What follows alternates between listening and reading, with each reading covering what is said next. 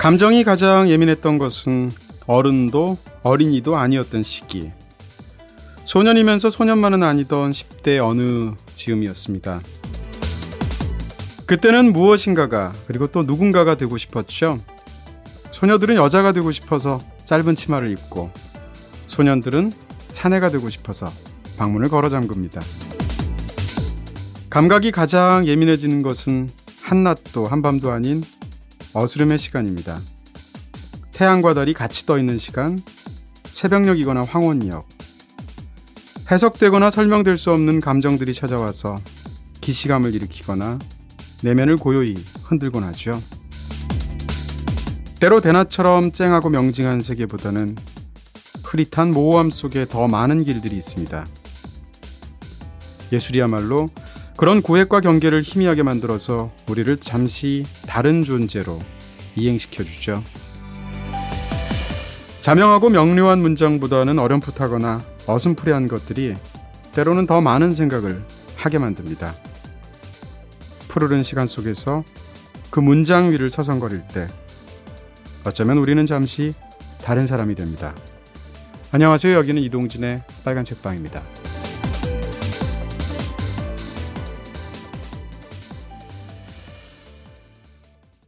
안녕하세요. 이동진입니다.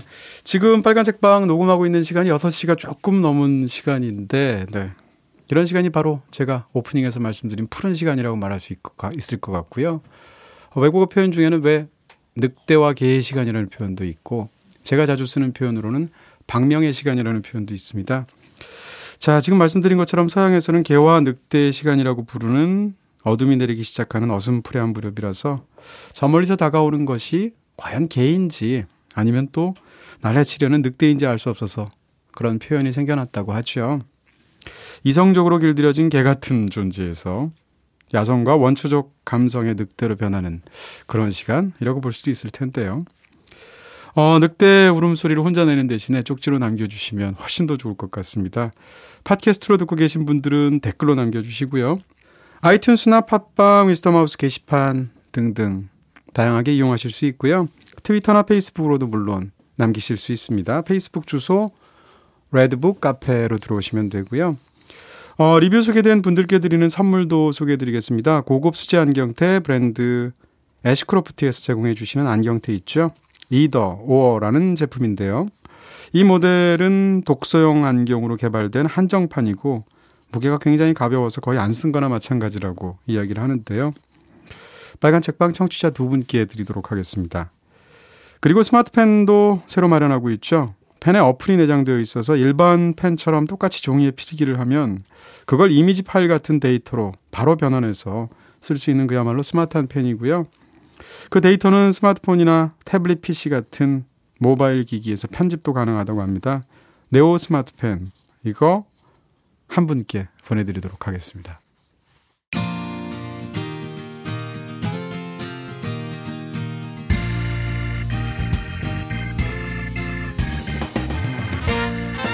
책 임자를 만나다. 네, 책 임자를 만나다 이번 시간에는 지난주에 이어서 파트릭 모디아노의 어두운 상점들의 거리를 집중적으로 다루도록 하겠습니다. 프랑스에 기롤랑이 있다면 한국에는 구동치가 있고, 네, 프랑스에 파트릭 모디아노가 있다면 한국엔 이분이 계시죠. 흑임자 김중혁 작가님 모시겠습니다. 어서 오세요. 이제는 표정이 노력 안 하시는 것 같아요. 글쎄, 지금 딱 이렇게 얘기하려고 그랬는데 지난번랑 똑같잖아. 그래도 이번엔 또 기롤랑 파트릭 모디아노 이 소재가 다르잖아요. 소재가 달라도 표정이 마치 모디아노가 평생 같은 주제를 반복하듯이 지난해 했던 얘기를 또 써먹고 이러시면 확장이 아니고 그건 변주죠. 네. 훌륭하십니다. 앞으로 더 깊은 찬사를 모시도록 하겠습니다. 자, 지난 시간에 이어서 이제 어두운 상점들의 거리를 사실 지난 시간에 좀 저희가 얘기하면서도 왜 이렇게 좀 상대적으로 좀 우리가 이렇게 미로 속을 헤맬까 이런 느낌이 들기도 하고. 근데 선배가 좋아하는 소설들 중에 그런 소설들이 많은 것 같긴 해요. 저도 그런 걸 좋아하긴 하지만 일단 다 얘기하려면 앞쪽에 뭔가 많은 사전에 얘기를 해놓고 마지막에 집중해서 해야 되는 이야기들이 많은 것 같긴 해요. 네. 이번에 하는 어두운 상점들의 거리도 아마 뒤쪽이 훨씬 더 할 얘기가 많은 소설일 수밖에 없지 않나. 소설을 다룰 때는 항상 그랬던 것 같아요. 항상 그랬던 것 같아요. 항상 일부에서 이 얘기까지 하면 안 되는데 결국 소설이 이야기이기 때문에 이야기를 다루다 보면 그러니까 저도 사실은 그러네요. 그 예전에 리뷰 같은 걸 쓸 때도 보면 너무 이 주제를 많이 얘기하는 것보다 오히려 그 이야기를 다 읽고 난 다음에 내 생각을 얘기하면 사람들이 같은 이야기를 읽고 어떻게 다르게 반응하는지를 보는 게 더 재밌는 것 같아서 제가 예전에 저는 말씀드렸지만 예전에 하이텔 시절에 하이텔 아시죠? 하이텔 알죠. 네. 네. 저희 고모가 많이 하셨어요. 네. 그 네. 역사책에 나오잖아요. 하이텔. 네. 하이텔을 할 때도 친구들이 후배들이 저한테 이상하게 형은 그 리뷰를 보고 있으면 음반 리뷰를 보면 그게 모르는 음반인데도 되게 들어보고 싶은 음반이다라는 얘기를 어떻게 본인의 이야기를 저렇게 침도 안 바르고 자기가 네, 진짜 제가 리뷰는 잘 쓴 것 같아요. 그래서 네네. 약간 그때부터 장사꾼 기질이 있지 않았나 하는 생각이 들고요. 잘 팔아, 진짜 잘 팔아. 네. 이번 끝이에요? 네. 네. 저 침 삼키는 거 보여요. 거짓말하려고 침 바르고. 네. 거짓말 불러오린다 진짜 여기서. 잘했어요 진짜. 그 어떤 리뷰 찾아보니까 노래 너무 못했다고 그러시던데. 나 찾아봤는데 나 너무 상처받았어. 못했다는 말이 더 많던데. 우리 그 정도는 좀 한 거 아닌가? 좀 칭찬 좀 해주면 안 되나? 상처받았어. 어쨌건. 네. 자, 그러면 이제 지난 시간에 이어서 이제는 말할 수 있다지 않습니까? 네. 스토리 나머지 부분 다 까서. 네. 아우 속이 시원하겠다. 네네. 뭐 별건 아니지만. 근데 사실 까도 우리도 잘 모를 수도 있어. 그럴 수도 있어요. 스토리가 다 나와 있는 게 아니라서 그렇습니다. 맞춰야 되는 부분이 있고 어떤 장은 어떤 장하고 같이 있어야지만 이해가 되는 장도 많고 그래서 까도 속 시원하게 양파처럼 까도 뭐 속 시원하진 않을 것 같아요. 그렇습니다. 네. 그럼에도 불구하고 네. 이제 좀 이야기를 정리할 필요가 있을 것 같고요. 주인공은 원래 길올랑이었지 않습니까? 지난 시간에 말씀드렸듯이. 네. 그러다가 이제 책을 쭉 가다 보면 한 앞에 한 3분의 1 지점까지는 나는 프레디라는 사람이구나 라고 생각을 하게 되고 네. 나의 연인은 게이라는 여자였구나 이렇게 됐는데 중간에 보다 보니까 자기가 그렇게 생각했던 사진 속의 이유와 혹은 귀로 들었던 이유가 사실은 잘못 접합이 돼서 그렇게 네. 본인이 착각을 했던 거잖아요. 그러다 보니까 나중이 되니까 자기는 프레디가 아니고 나는 페드로라는 사람이었던 거죠. 그러니까 페드로는 프레디의 친구입니다. 네. 그러다 보니까 프레디의 친구인 이 주인공 페드로 입장에서는 게이랑 사귄 적은 없잖아요. 네. 게이 오를로프? 네. 게이랑 사귄 적이 없고 그러면 또 다른 프레디와 게이 커플 말고 페드로와 또 다른 커플이 있게 되는 거죠. 네. 그 여자는 누군가 찾아보니까 드니즈라는 또 다른 네. 여자가 있었던 거예요. 서류상으로는 심지어 그 여자하고 결혼까지 했던 걸로 그렇죠. 되어 있는데 굉장히 엄혹했던 시절이라서 페드로는 사실은 굉장히 여러 가지 이름을 가명을 썼던 것으로 되어 있고요. 네. 기록상에 보면 책 속의 기록에 보면 이 페드로란 남자가 실종된 거는 1940년입니다. 그렇죠. 그리고 그 여자인 드니즈가 실종된 건 1943년이에요. 네. 그럼 왜 이 소설까지 끝까지 다 읽어보면 사실은 같은 때 실종이 됐다고 봐야 되는데 네. 왜 이 3년의 차이가 있는가? 네. 아마도 그 3년간 페드로는 가짜 이름을 썼을 거예요. 그렇죠. 그런 식으로 해서 그 3년의 오차가 있는데 이런 걸 소설에서는 설명하고 있지는 않고요. 네. 왜 가짜 이름을 썼을까요? 그것도 이제 여러 가지 이유들이 있는 네. 거죠. 네. 생각을 해봐야 될 필요가 있을 텐데. 네네. 뭔가 사건에 연루되었거나 뭐 여러 가지 이유가 있었을 테고. 그렇습니다. 그냥 조합을 하게 되는 게 일단 이제 이 소설 속에서 그러니까 신분을 뭐라 그러죠? 검색해서 나온 이력 같은 게 나오는 사람 4명인데 네네. 4명이 이제 게이 오를로프, 드니즈, 페드로, 그다음에 프레디 이 4명의 신원조회가 나오죠. 네. 그 4명이 이제 말하자면 주인공이라고 할 수 있는데 이상한 흔적들이 많아요. 그러니까 예를 들면 프레디 같은 경우에 34년부터 39년 사이에 미국 여행을 자주 갔다 온다든지 어떤 친구를 위해서 갔다 왔다고 하는데 네. 당연히 페드로를 위해서 갔다 온 일일 텐데 그게 뭐 어떤 일인지는 드러나 있지 않고 네. 그리고 또 저는 되게 모호하게 나와 있는 게 알렉스 쿠피라는 게이 오를로프 드니즈 호텔 같은 층에 아래층에 살던 사람이 한 명 죽는 사람이 있는데 살해당하죠. 네, 살해당한 사람이 있는데 네. 그 사람이 언제 살해당했는지 연도가 안 나와요.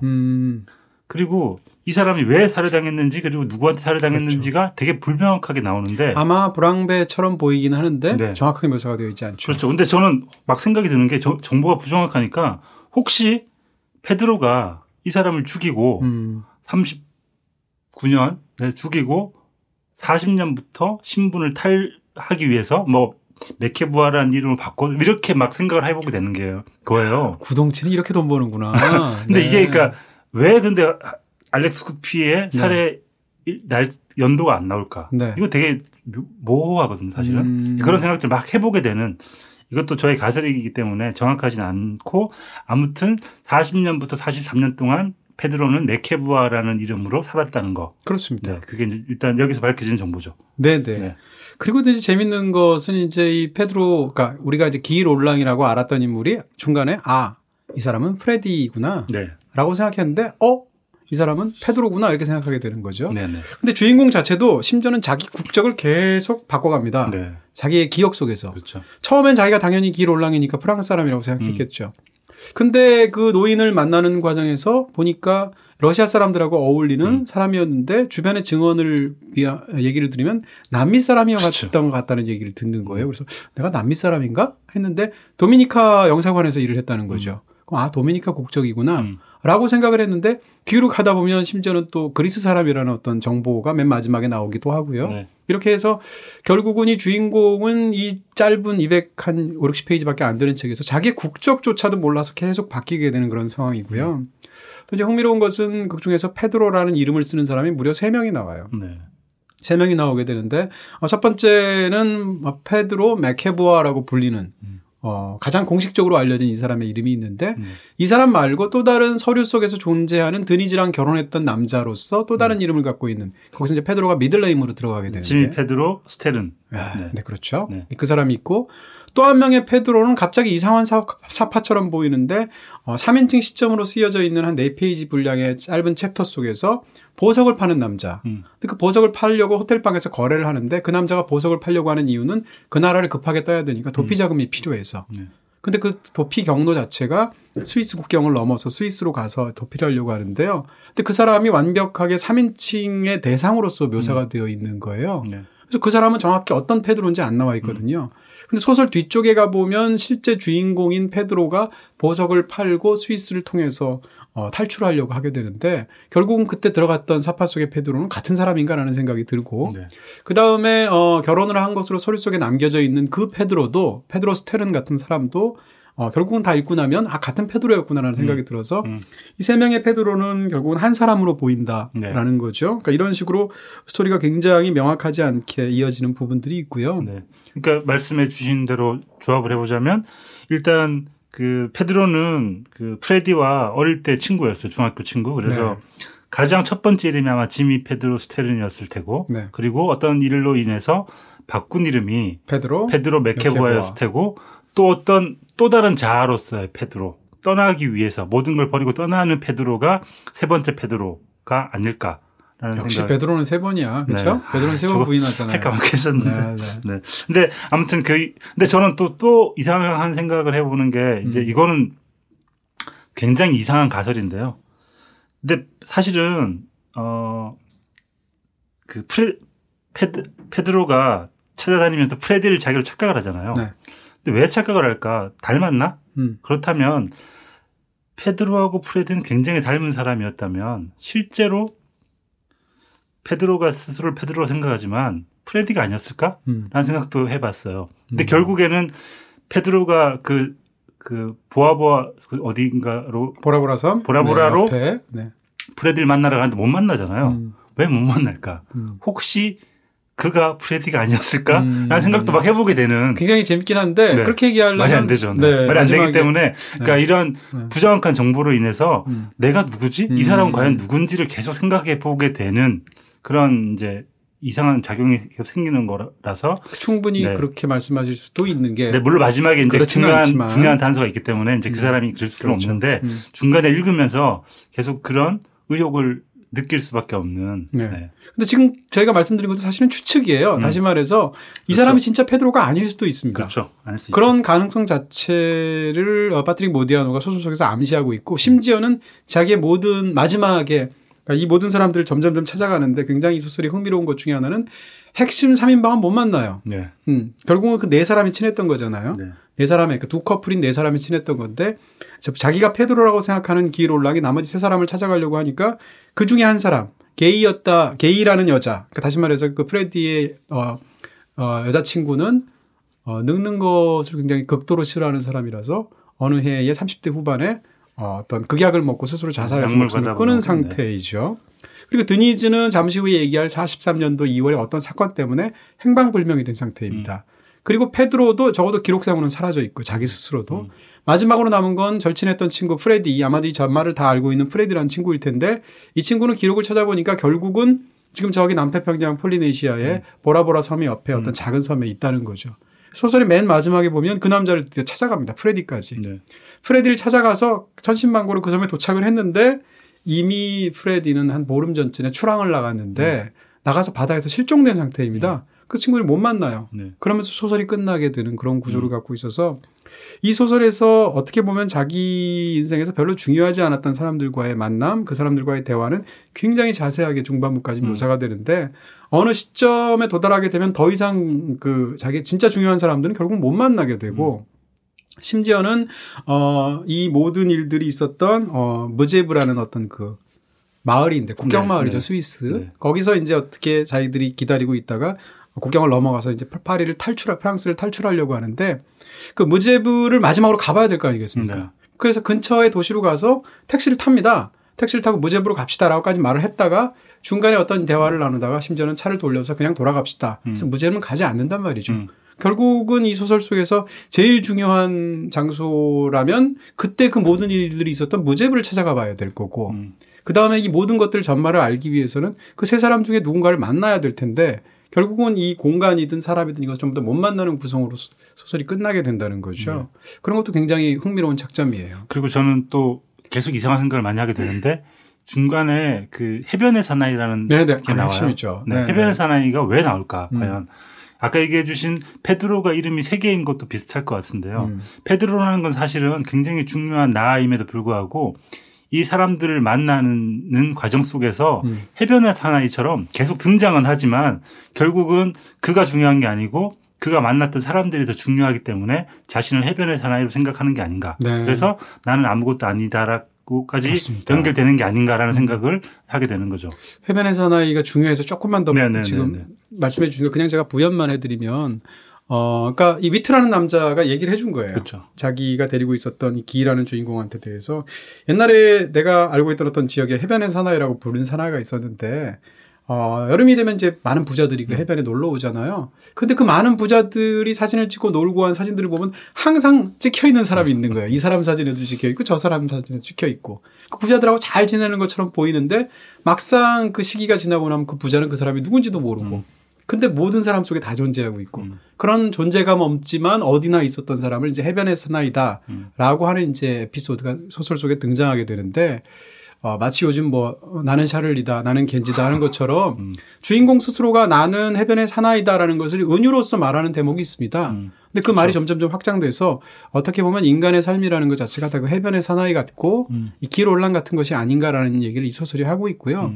다시 말해서 우리는 어딘가에 이렇게 계속 뭔가 끼어드는 것 같고 누군가 대화도 나누는 것 같고 중요하게 누구랑 소통하는 것 같지만 결국은 그 모든 곳에 흔적으로만 남겨져 있지 그 사람이 누군지는 알 수 없는. 그렇죠. 이게 또 일부 저희가 얘기했던 연기, 뭐 흔적 이런 것과 연결되는 게 이런 문장이 있습니다. 마지막에 해변의 사나이 에피소드에서 따지고 보면 우리는 모두 해변의 사나이들이며 모래는 그의 말을 그대로 인용하자면 우리들 발자국을 기껏해야 몇 초 동안밖에 간직하지 않는다. 그렇죠. 위트는 늘 말하곤 했다라고 이제 얘기하는 게 이제 우리가 결국에는 해변의 사나이처럼 모래밭에 발자국을 찍지만 아주 짧은 순간이고 금방 없어져 버리는 것이다라는 그렇습니다. 얘기를 이제 또 똑같이 바람이나 흔적이나 뭐 연기나 명멸하는 빛처럼 그렇게 얘기를 하고 있는 거죠. 그게 지난 시간에 말씀드린 환한 실루엣하고 이어지는 부분일 그렇죠. 거고요. 이 소설에서 계속 반복되는 것이 메아리의 모음이라든지 환한 실루엣이라든지 그다음에 안개라든지 지금 말씀하신 그 해변의 사나이라든지 이런 모티브들인데 그런 것들이 모여서 결국은 인간의 실존적인 상태를 세계의 끝에 간신히 까치발을 들고 서 있는 어떤 그러면서 작은 자기의 살았다는 흔적을 모래밭에 남기지만 그 계절이 지나고 바람이 불고 파도가 치면 금방 사라져서 그 사람이 과연 살았던 거야? 라는 느낌이 줄 정도의 어떤 아슬한 느낌들이 있잖아요. 그런 것이 어떻게 보면 인간 실존의 상태가 아닌가라는 것을 파트릭 모디아노는 보고 있는 거죠. 그렇죠. 어떤 뭐 대중 그 다른 소설들이 어떤 사건이나 어떤 중요한 체험으로 자신의 존재를 인식한다면 네. 모디아노는 감각으로 이 세계를 인식하는 게 아닌가. 그렇습니다. 라는 생각이 들더라고요. 그래서 이제 저는 이제 엉뚱하게도 예전에 이제 겨우 존재하는 것들이라는 그 자연과학서인데요. 네. 김재환 교수인가 이런 분이 썼던 물리학 책을 제가 흥미롭게 예전에 본 책이 있었어요. 얇은 책인데. 근데 그 사실은 직접적인 관련은 없는데 그 책이 저는 떠올랐던 거예요. 그 과학서지만. 근데 원래 그 책은 이제 겨우 존재하는 것들이 뭔가 하면 미립자의 세계예요. 네. 그러니까 그 양자역학의 세계 속에서 양자역학의 세계 속에서 굉장히 작은 미립자들의 세계 속에서는 심지어는 무게는 없는데 에너지는 갖고 있는 그런 미립자도 있고 무게가 없다는 얘기는 존재가 없다는 얘기잖아요. 근데 그게 에너지를 갖고 있어요. 그러니까 이상한 어떤 그런 가상의 소립자의 세계들도 있는 거거든요. 그런 것들 통칭해서 이제 겨우 존재하는 것들이라는 어떤 굉장히 문학적으로까지 느껴지는 느낌을 물리학 책에 붙인 건데 그러면서 이 소설 속에 어떤 부분이 있냐면 인간을 파동으로 얘기를 하는 부분이 있어요. 또 먼저 들어가시네 그쪽으로. 네. 굉장히 중요한 부분일 텐데 결국은 제가 갖고 이제 파트릭 모디아노는 이런 얘기를 하지 않았어요. 그러니까 제 그냥 느낌을 말씀을 드리는 건데. 파동에 대한 얘기를 하면서 저도 그렇게 약간 그런 느낌이 그런 있죠. 느낌이 있죠. 아마 모디아노도 막연하게는 생각했던 것 같고요. 그러니까 미립자의 세계 속에서는 입자이면서 파동인 그런 그 소립자들이 있는 거죠. 예를 들어서 19세기까지 물리학의 역사에서 빛이 파동이냐 아니면 빛이 입자냐를 가지고 굉장한 난제였었는데 그게 양자역학 속에서는 빛은 사실은 파동이라는 증거도 있고 그다음에 입자라는 증거도 있는 거예요. 근데 이제 이게 이 소설하고는 직접적인 관련은 없습니다만 저는 정말 그렇게 어떻게 보면 파동인 것 같고 어떻게 보면 입자인 것도 같은 게 인간의 존재라는 거죠. 그렇게 해서 이 소설 속에서는 그것이 이제 환한 실루엣이라는 어떤 그런 은유로 표현이 되게 되는데 이런 부분들 더군다나 이제 미립자라는 건 심지어는 존재감이 느껴지지 않게 간신히 존재하는 그런 것들이잖아요. 그렇게 세계랑 접점이 굉장히 약한 상태로 잠시 머물다가 그 빛이 다하거나 파도가 치거나 바람이 불면 그대로 사라져서 과연 존재했었던가 이것은 과연 존재하는 물질인가 자체가 의심스러운 그런 인간의 상태에 대한 것들을 굉장히 어떻게 보면 허무주의적인 얘기일 수도 있는데 이런 굉장한 서정과 이런 아름다움을 어떤 남기면서 소설이 여운을 남긴다는 거죠. 끝난 것 같으네요. 마지막 멘트 딱 좋은 것 같아요. 그런가요? 네. 수고하셨습니다. 라고 했으면 좋겠지만 욕 먹습니다. 네. 해결 못한 게 좀 있죠 아직. 네네. 근데 지금 얘기하신 게 제가 보기에는 이 소설의 가장 큰 핵심이고 이 소설을 저도 느꼈던 부분이고 제가 마지막에 하려고 파동이라고 제가 해놨어요. 그래서 제가 지금 박수를 친 겁니다. 네, 죄송합니다. 네. 얘기해 주세요. 그런 부분이 아마 소설 속에도 약간이 있었죠. 입자 이런 얘기는 없었지만. 근데 마지막에 이제 그 얘기가 나오죠. 계속 이제 반복되는데 나는 아무것도 아니었다. 그러나 그 파동들이 때로는 먼 곳에서 때로는 더 세게 나를 뚫고 지나가고 있었다. 그러다 차츰차츰 허공을 떠들고 있던 그 모든 흩어진 메아리들이 결정체를 이룬 것이다. 그것이 바로 나였다라는 게 말하자면 메아리에는 무게가 없잖아요. 메아리의 소리와 이런 감각에는 무게가 없는데 어쩌면 나라는 실존하는 인간은 존재하는 것처럼 보이지만 실존하는 것처럼 보이지만 어떤 감각들이 모여 있는 무게가 없는 존재일 수도 있겠다. 그러면 그게 어떤 우리가 생각하는 어마어마한 물질이 아니라 아주 미세한 존재, 미립자, 소립자일 수도 있겠다라는 생각을 하면서 이제 그 얘기를 하려고 했던 건데 해버리셔가지고 제가. 네, 죄송. 아니 예, 진짜 하려고 그랬구나. 네. 아까 얘기했듯이 무게가 없지만 에너지는 있는 중성미자 같은 그런 존재. 그런 것들을 우리가 딱 과학적인 사실로 예를 들면 그것을 상상 속의 물질로 생각을 하든 아니면 관측되었든 무엇이든 그럴 때 굉장히 당혹감을 느끼게 되잖아요. 그렇죠. 근데 우리가 우리의 경험을 보면 사실은 약간 좀 은유적으로 표현하면 저 같은 경우에 이제 외국에 이렇게 해외여행을 출장 삼아 다녀온 게 굉장히 많거든요. 영화 여행지들에 관한 책을 3권을 썼으니까. 근데 그럴 때마다 여행을 딱 갔다 오면 다른 분들도 아마 그렇게 느끼실 텐데 가만히 있으면 내가 이 여행을 갔다 왔나? 이렇게 생각할 때가 굉장히 많아요. 사진을 보면 당연히 갔다 왔잖아요. 그런데 공항에 딱 내리는 순간부터 그때 갔다 왔다는 사실이 꿈처럼 느껴지고 비현실적으로 느껴지고 그렇게 느껴지거든요. 근데 그 여행뿐만 아니라 이 자기의 삶도 우리가 이렇게 되짚어보면 특히 노인이 한 정신이 가물가물하는 가운데 한 80대 중반쯤 되면 그럴 것 같거든요. 내가 정말 결혼을 했었나? 내가 정말 누구누구 친한 친구가 있었나?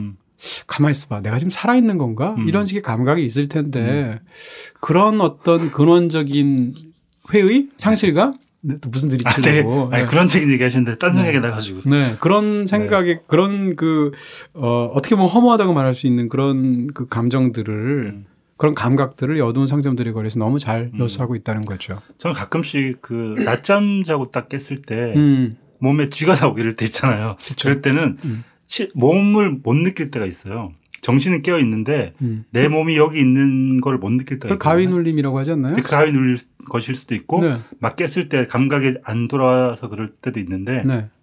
그럴 때 진짜 나는 정신으로만 존재하는 사람일 수도 있겠구나 하는 생각이 들 때가 있거든요. 실존 육체적인 걸 못 느낄 때 그 쥐가 날 때 이제 그런 생각도 들어요. 그러니까 우리가 인간이라는 존재가 결국에는 뭔가 사건을 통해서 누군가에게 다가가고 뭐 사건을 통해서 성장하고 하지만 결국에는 우리는 메아리들의 파동의 결정체일 수도 있겠다. 이 몸이라는 건 굉장한 헛것일 수도 있겠다라는 생각을 한편으로는 또 해보게 되기도 하는 물론 그게 또 늘 드는 생각은 아니지만 그런 생각을 해보게 되는 것 같아요. 그게 굉장히 흥미로운 게 이 소설에서 오히려 현재는 상대적으로 덜 시각적으로 묘사가 되고 그렇죠. 점점점 이제 중반 이후에 기억이 떠오르는 것처럼 되어 있어서 그 기억들을 묘사하는 거 보면 정말로 너무나 세세하게 묘사를 하잖아요. 그래서 지난 시간에 말씀드린 37장에 관한 이야기 같은 경우에는 그 자체적으로도 굉장히 아름답고 슬픈 그런 2차 세계대전 당시를 무대로 한 어떤 단편소설 같은 느낌이 그렇죠. 드는데 그 얘기는 해야 될 것 같아요. 그렇죠? 네. 여기 스포일러가 당연히 초강력 스포일러가 있고요. 네. 뭐 저희 약속 자체가 항상 이 홀수주에는 스포일러 안 하고 네. 뭐 여기 짝수주에는 스포일러 받으니까 네. 네. 결국은 이 두 커플들은 이 프랑스의 상황이 굉장히 독일 점령 하에서 본인에게 위기로 다가오니까 게이를 제외한 나머지 세 사람들은 도미니카의 위조 여권을 가지고 그렇죠. 도미니카인 외교관인 것처럼 행사를 해서 국경을 통해서 스위스를 통해서 탈출하려고 합니다. 저는 이 얘기가 사실은 약간 발타 베냐민도 생각났어요. 발타 베냐민 자체가 그 피레네 산맥을 넘어서 이 독일군 치하의 프랑스를 탈출해서 그 스페인으로 망명하려다가 망명이 거부돼서 그 피레네 산맥에서 자살해서 죽었잖아요. 그 얘기도 생각이 나기도 했는데 어쨌건 그래서 국경 마을까지 도착한 거예요. 네. 국경 마을까지 이제 무제브라는 마을로 도착을 했는데 거기서 이제 산장을 이제 사전에 이렇게 해가지고 수소문해서 아무도 이렇게 올 수 없는 곳에 간 거죠. 이 중간에 약간 첩보 영화처럼 그 기차에서 그 사람들 따돌리는 장면 같은 것도 굉장히 잘 묘사가 돼 있고요. 그 남십자성이라는 이름의 그 별장에 가게 됐는데 처음엔 거기서 이제 쥐죽은 듯이 이렇게 있다가 탈출을 해야 되는데 거기서 오래 은신 생활을 하다 보니까 마음이 달라지는 거죠. 젊어가지고 애들이 피가 흥이 뜨거워. 있어, 흥이. 진짜. 네. 쥐 죽은 듯이 지내야 되는데 아까 쥐가 나가지고 이렇게 네. 유체 이탈한 것처럼 지내야 되는데 그러지 못하고 주변 사람들하고 친교를 시작하고 이러면서 사람들이 막 드나들게 되는 거죠. 근데 그러는 가운데서 그 게이 커플, 그러니까 게이와 프레디 커플은 아예 탈출하려는 마음 자체가 없어집니다.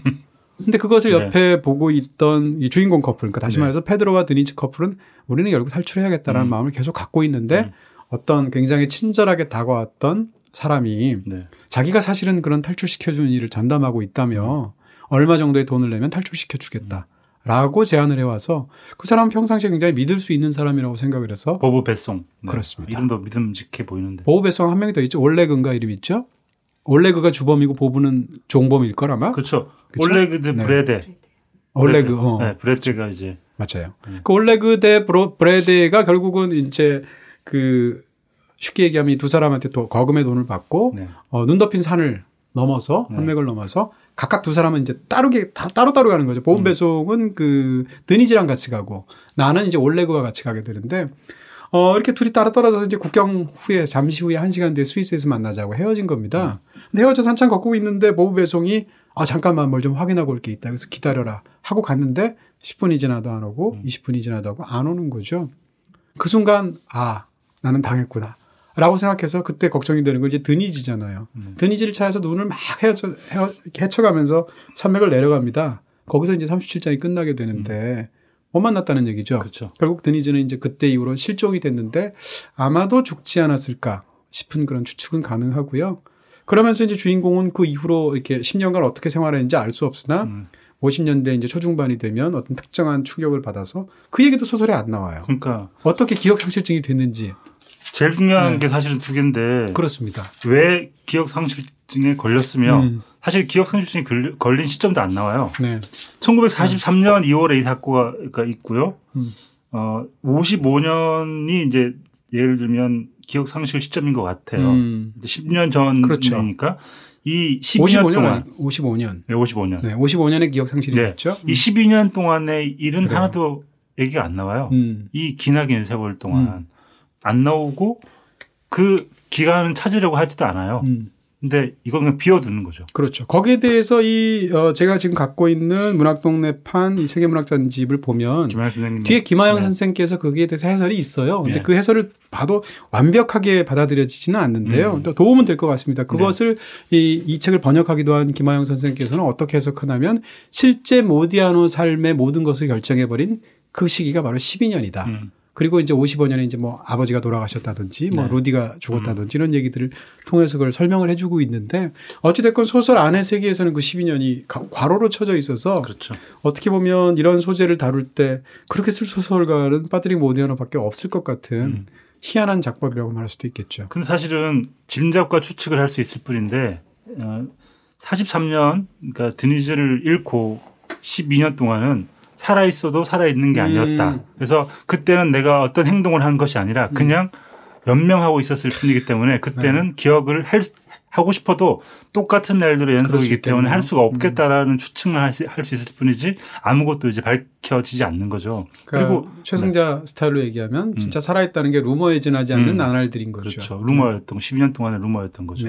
그러니까 10년이 지난 그 어느 날 문득 그 선배 탐정이 사장 탐정 탐정이 그만두게 되면서 갑자기 자신을 찾게 되고 그리고 10년 전으로 거슬러 가는 것이 아니라 그 이전으로 거슬러 가는 거. 그러니까 그 여자와 헤어지게 된 게 가장 최근의 사건일 수밖에 없었던 것이 제가 보기에는 이 소설의 이상한 난점이자 되게 희한한 지점인 것 같아요. 그러니까 굉장히 서정적이고 아름다우면서도 뭔가 커다란 구멍이 이 소설에 존재하는 것 같은 그런 소설 자체가 신비롭게까지 느껴지는 소설인데 이 소설의 구조를 보면 처음에 시작이 첫 번째 챕터에서 묘사되는 게 뭔가 하면 자기가 같이 그 밑에서 일을 해왔던 위트라는 탐정이 은퇴를 한 겁니다. 그렇죠. 그래서 이제 사무실은 사실상 폐소를 시키는 건데 거기서 살 수는 있게 해줘요. 그리고 본인이 이제 니스를 떠나면서 뭐 그동안 수고했네 나는 어쩌고 이러면서 떠나가는 거예요.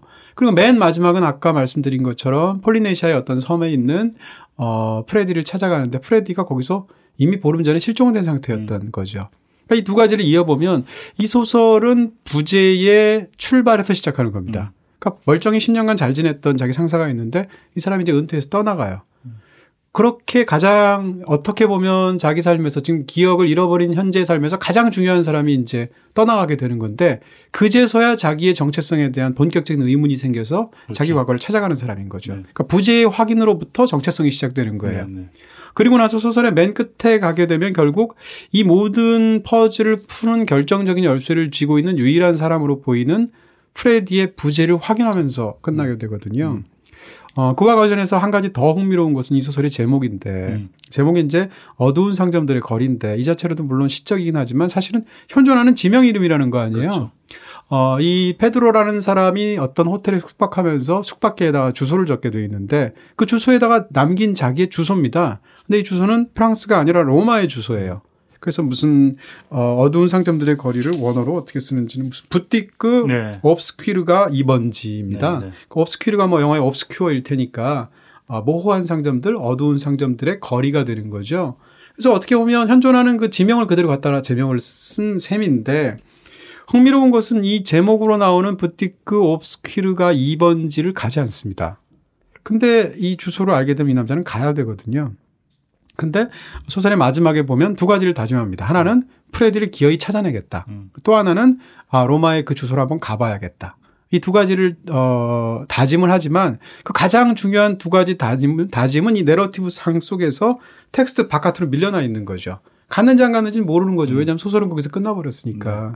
그런 면에서도 이 뭔가의 어떤 미스터리의 핵심을 찾아서 이렇게 자맥질에 들어가는 것 같은 이 소설은 굉장히 이상한 네. 그 독특한 그런 구성들을 갖고 있습니다. 잡지를 반납했는지도 안 나오죠. 진짜 화난다니까 그거는 진짜. 소설이고 나발이고 진짜 나발. 네, 네. 네, 프레디 어두운 상점들의 2번지를 안 간 것보다 잡지 반납하는 걸 더 화를 내시네요.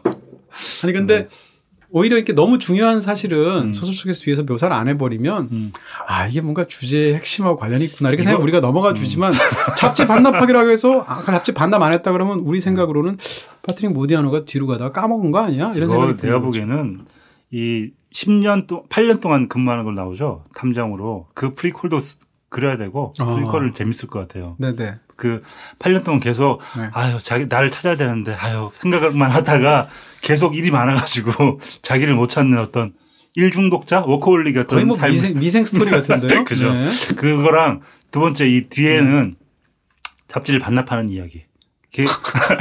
이번 가를 찾아가다가 반납을 안 했지 생각이 들어가지고 가다가 자기의 정체성을 찾는 것보다 잡지 반납을 먼저 하는 이렇게 아름다운 이야기로 하면 재밌지 않을까.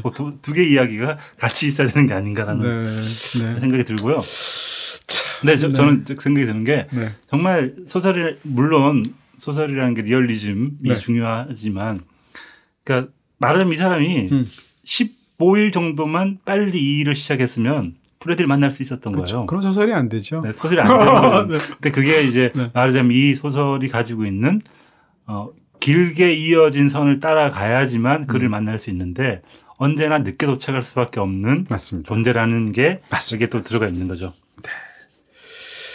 이런 부분들을 얘기할 수가 있는 것 같고요. 그리고 이제 그 마지막 그 핵심적인 문장 맨 마지막 이 소설이 굉장히 유명한 소설 읽으면 그거 다 기억하고 있지 않나요? 맨 마지막 이야기.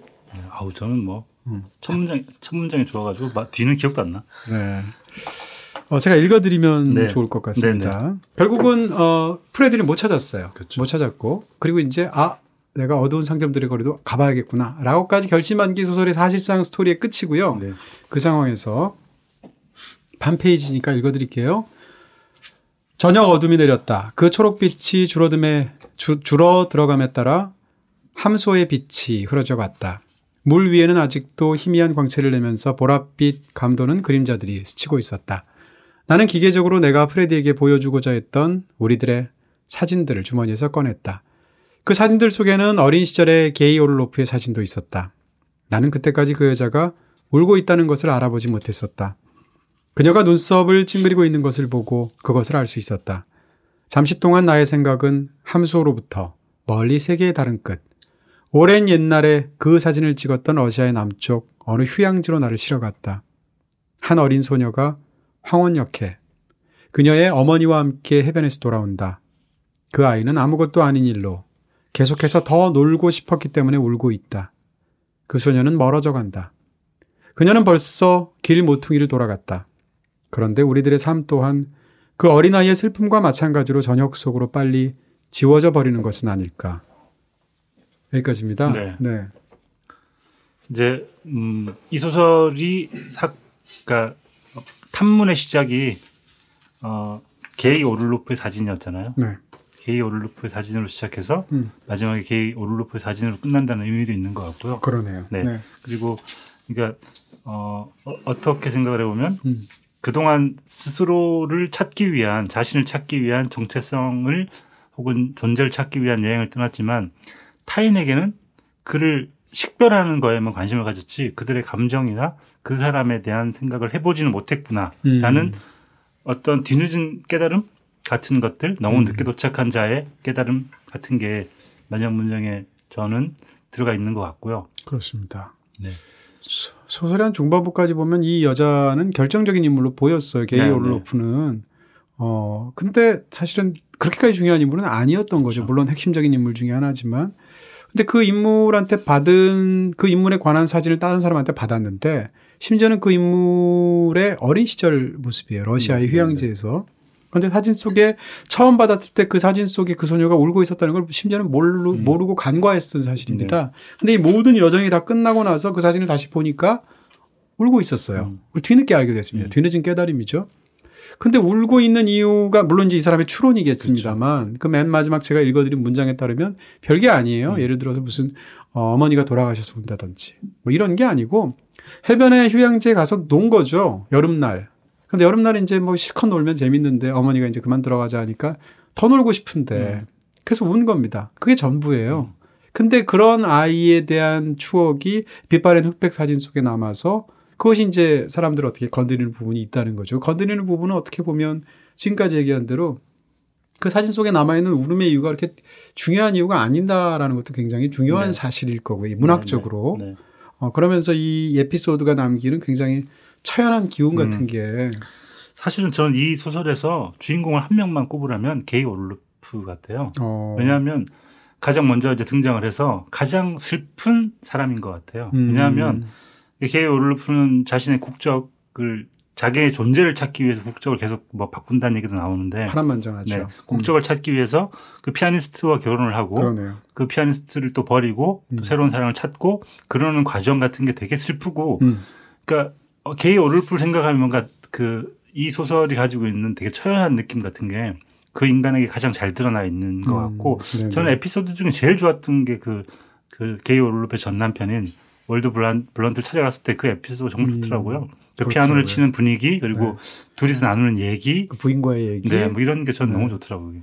그러니까 우리는 이제 이런 소설을 읽을 때 그 기억을 찾아가는 주인공이 얼마나 외로운 사람인가, 혹은 얼마나 파란만장한 일을 겪었는가 이런 것에 대해서 집중하면서 보는 그런 버릇이 되어 있잖아요. 그렇죠. 그렇게 훈련이 들도록 네. 세상에 많은 이야기들이 짜여져 있기 때문에. 근데 이 소설을 지난 시간에 잠깐 말씀드린 것처럼 읽다 보면 점점 느끼는 것은 저는 이제 이 표현을 굉장히 자주 떠올리는데 비틀스의 엘레노어 릭비라는 유명한 노래 있잖아요. 네. 후렴구가 All the Lonely People 네. 있잖아요. 네. Where do they all come from 이란 세상의 모든 외로운 사람들 이 사람들은 다 어디서 오는 거야 라는 그 가사를 저는 굉장히 자주 떠올리는데 이 소설 보면서 딱 그 생각이 든 거예요. 주인공도 외롭지만 주인공이 만나는 그 모든 사람들도 사실은 굉장히 외로운 사람들입니다. 처음 만나게 되는 그 노인 같은 경우에는 혼자서 굉장히 지붕도 낮은 천장도 낮은 그런 데서 집에 들어가서도 서 있지 못해가지고 누워 있었어야 비로소 편안함을 느끼는 그런 집에서 마지막 여생을 보내고 있고요. 그 다음에 만나게 되는 지금 말씀드린 그 피아니스트인 미국 남자 같은 경우에 프랑스 파리까지 와가지고 피아노를 치는데 그 바에 대한 묘사를 보면 바에서 피아노를 치는데 무슨 곡을 치고 있는지가 안 들릴 정도로 연주자에게 최악의 상황 속에서 그렇죠. 연주를 하고 있습니다. 왜냐하면 사람들은 연주에 관심이 없거든요. 자기 떠드는 데만 관심이 있으니까. 그리고 나서 이제 지친 몸을 끌고 집에 딱 옵니다. 그 남자가. 이 남자와 함께 주인공과 함께 기 롤란과 함께. 근데 집에 딱 왔는데 평상시보다 일찍 갔거든요. 근데 집 문을 여는 순간 굉장히 헐벗은 아내가 허름하게 입었던 아내가 문을 열면서 약간 당황해하면서 친구들이랑 지금 놀고 있다. 아내가 왁자왁자 짓걸하고 실제로 여러 명이 있는 것 같은 느낌, 네. 파티를 하는 것 같고요. 그러면서 그러니까 남자가 마치 아내를 방해한 것처럼 된 거예요. 그랬더니 아내가 서너 시간 밖에서 놀다 오라고 얘기합니다. 그러니까 남자가 머리 긁고 좀 이따 올게 이렇게 하고 아내분께서 이렇게 즐기시라고 다른 남자들과 함께. 네. 그리고 나서 이제 이 기 롤랑과 함께 어디 바깥에 나가게 되는데 어디 무슨 카페도 안 들어가고 층계에 쭈그리고 앉아가지고 두 사람이 이제 이야기를 나누는 거죠. 근데 그 남자는 결국 뒤에서는 하나도 안 중요한 사람이잖아요. 네. 그걸로 끝이잖아요. 그렇죠. 그러면서 그 게이 오를로프의 미국 시절의 그녀가 어떤 사람이었는지에 대한 일화를 제공하는 것. 심지어는 그 일화조차도 주인공한테는 사실은 결과적으로 나중에 끝까지 보면 필요 없는 일화예요. 왜냐하면 자기는 프레디가 아니니까. 그렇죠. 그럼에도 불구하고 그 얘기를 나누는 그 사람의 어떤 하루, 저녁이라든지 혹은 그때 분위기라든지 이런 것들이 소설 속에서 너무 잘 묘사가 되어 있어서. 저도 더 말씀드리고 싶은 게 그 영지를 관리했던 그 또 다른 보브 로베르 그 사람의 어떤 그 또 쓸쓸한 그 모든 곳에 스티커가 붙어 있어서 아무데도 들어가지 못하지만 그곳을 관리하는 되게 외로운 사람이라든지 그렇습니다. 또 그 게이 오를프를 찍었던 장 미셸 망수르라는 돈 많겠다. 잡지 사진 작가가 계속 이제 이 사람하고 얘기하다가 주인공이 얘기하다가 조금만 더 있다 가면 안 되냐. 뭐 또 올 거지. 계속 그런 얘기를 한다든지. 네.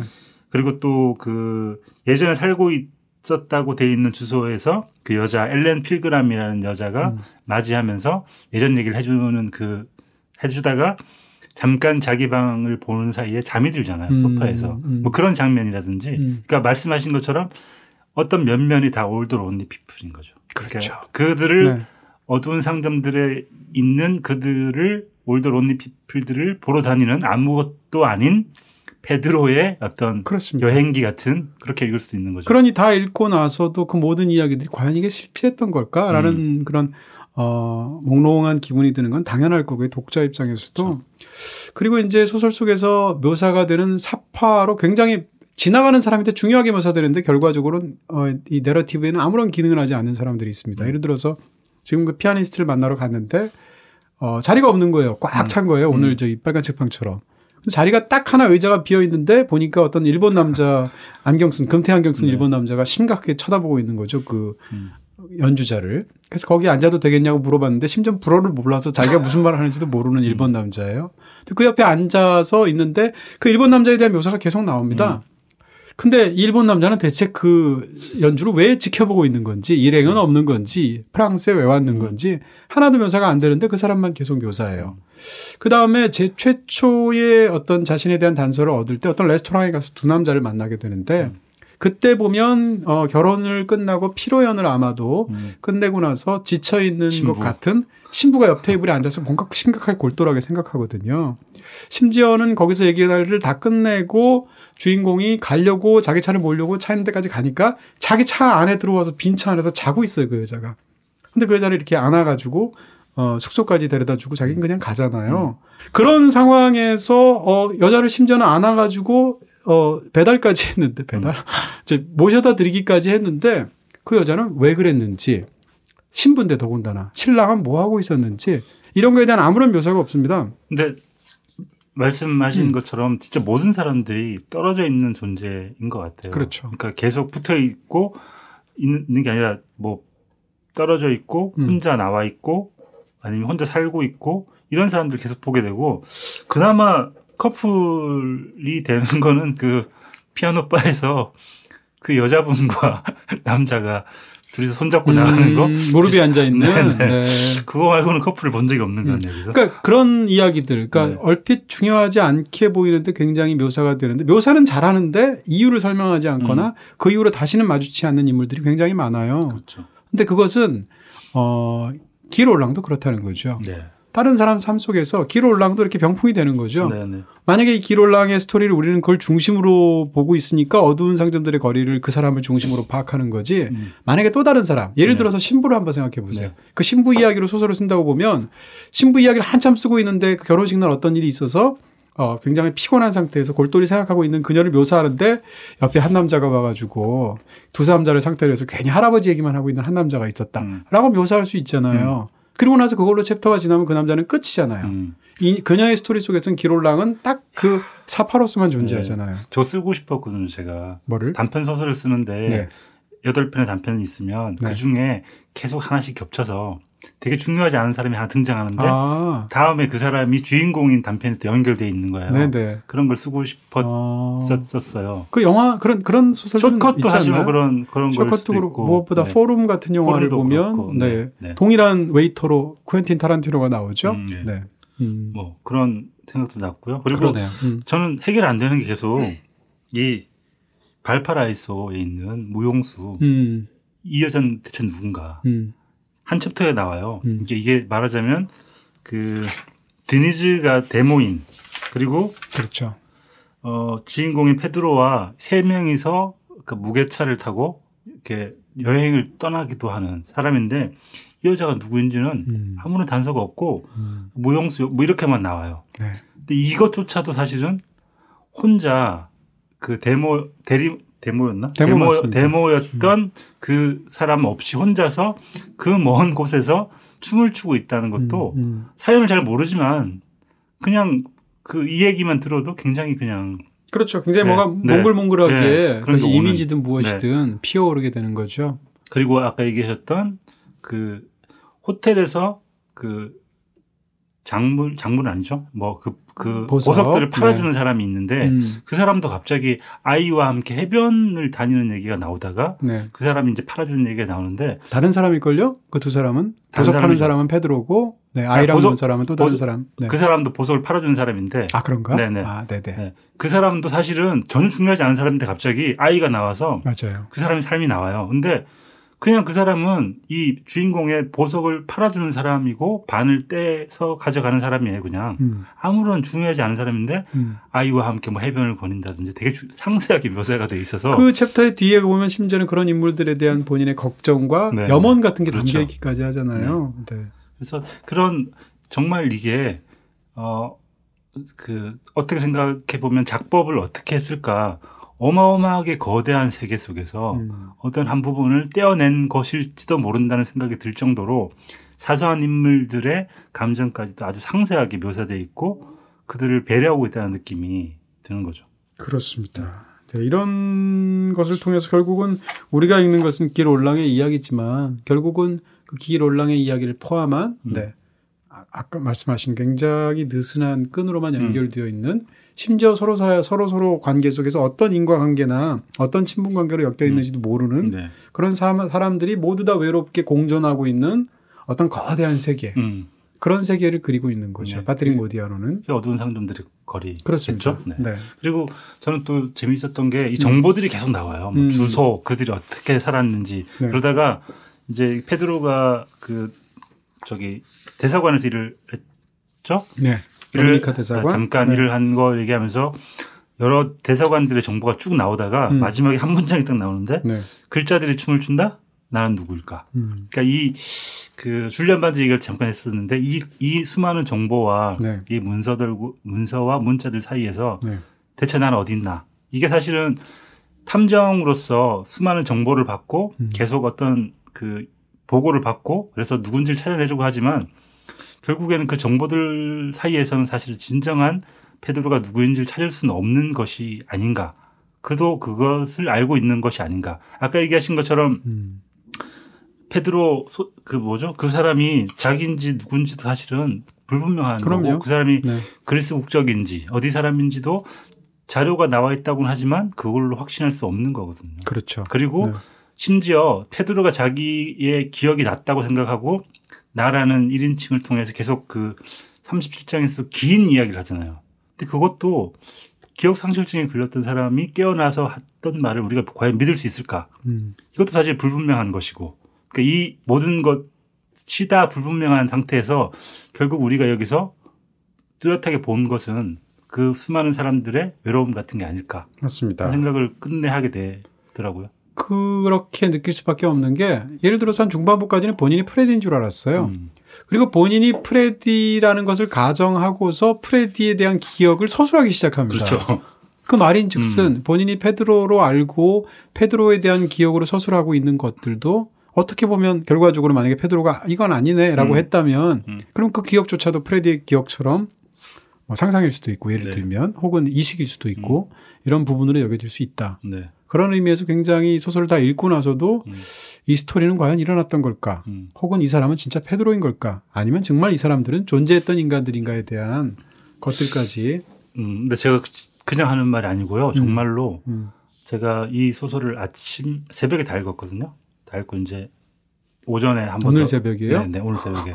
정말 당일치기 하는구나. 네. 아니, 그 전부터 봤죠. 딱 걸렸어. 오래 걸렸지. 보는데. 그리고 오전에 이제 한 번 더 읽었어요. 대충 이제 어떤 얘기들 보고 했는데 계속 되게 모호하던 어떤 것들이 있었는데 얘기를 하니까 좀 더 명확해지고 얘기를 하면 할수록 내가 느꼈던 게 뭔지가 좀 분명해지는 것 같은 게 확실히 있고요. 네.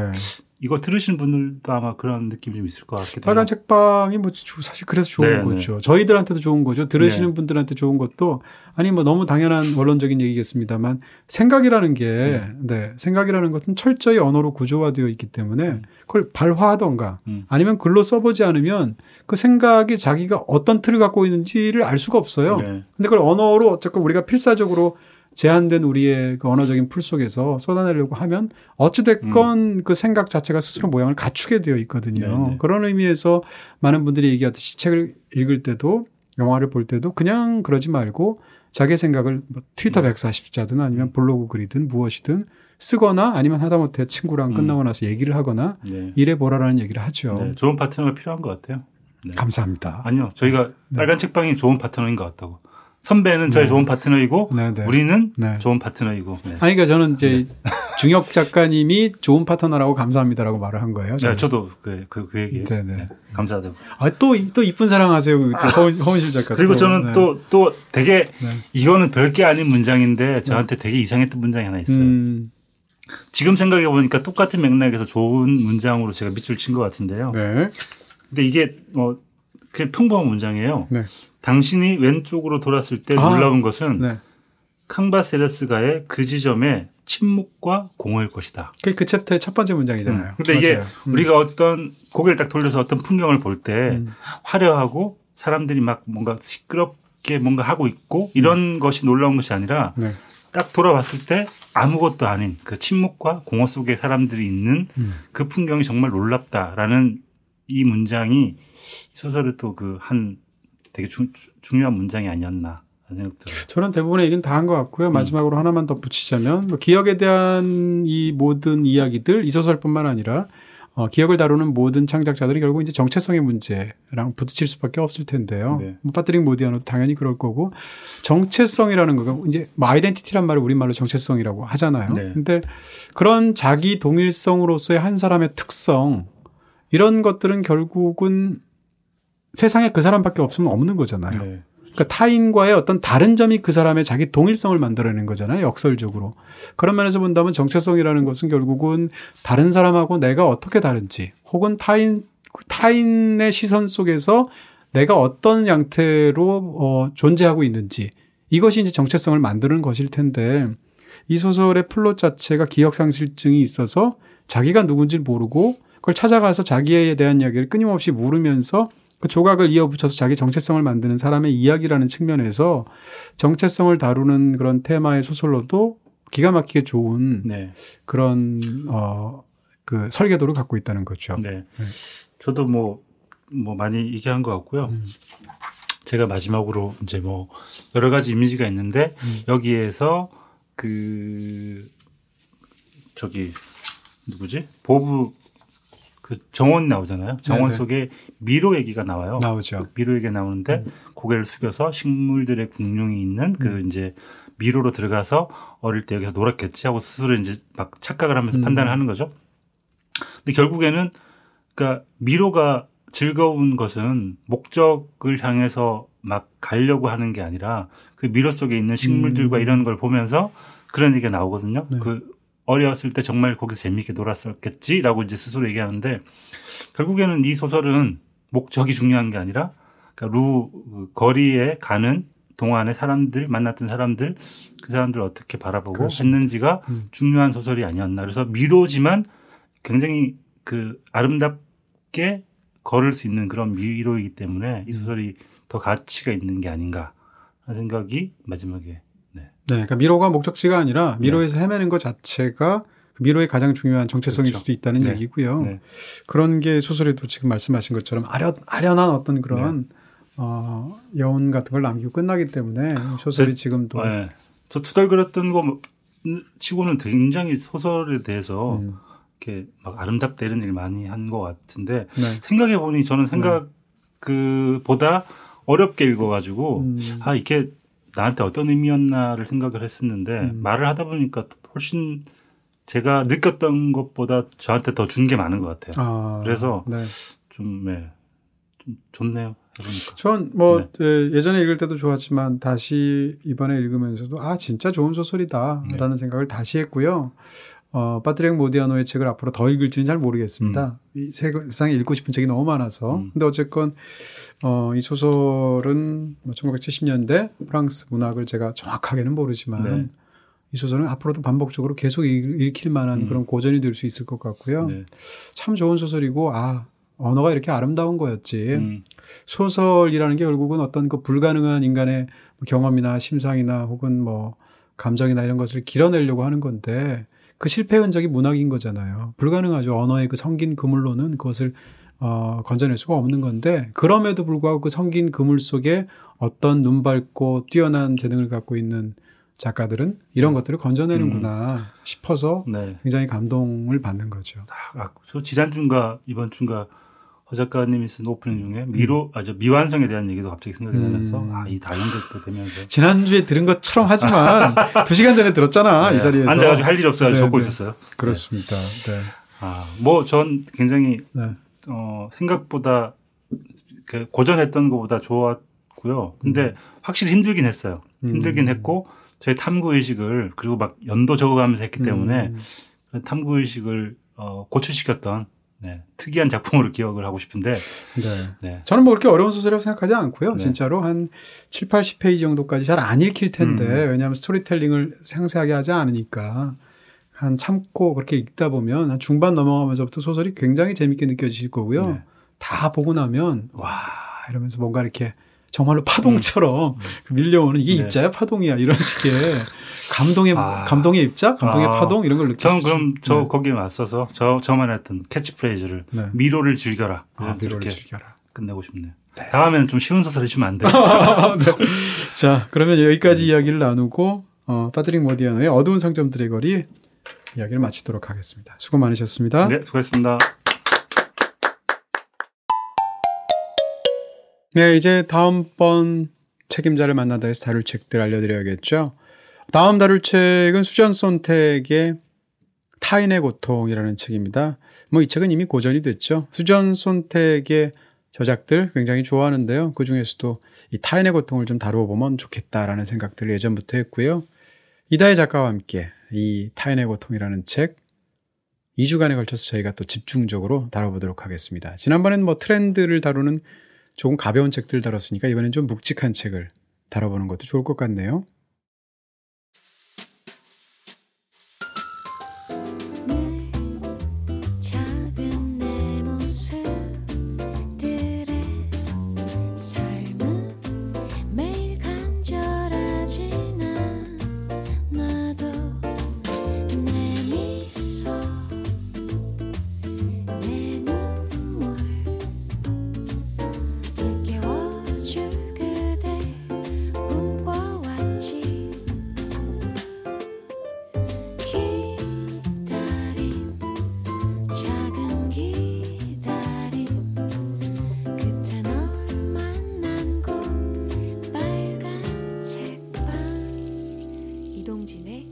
책방.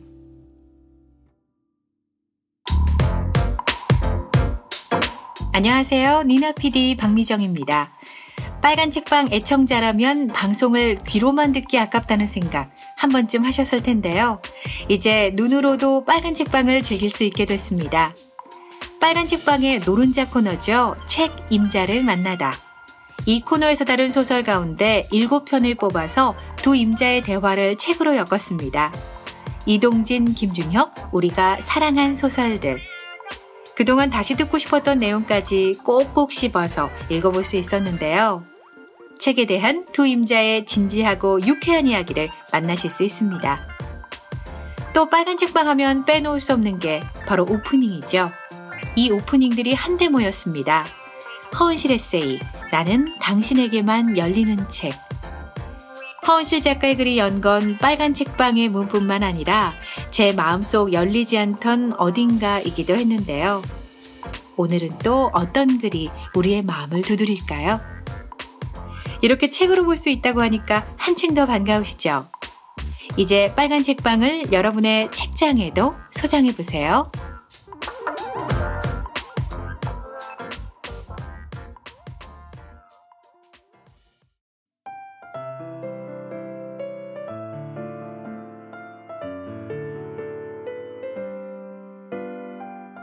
세리가 만난 사람.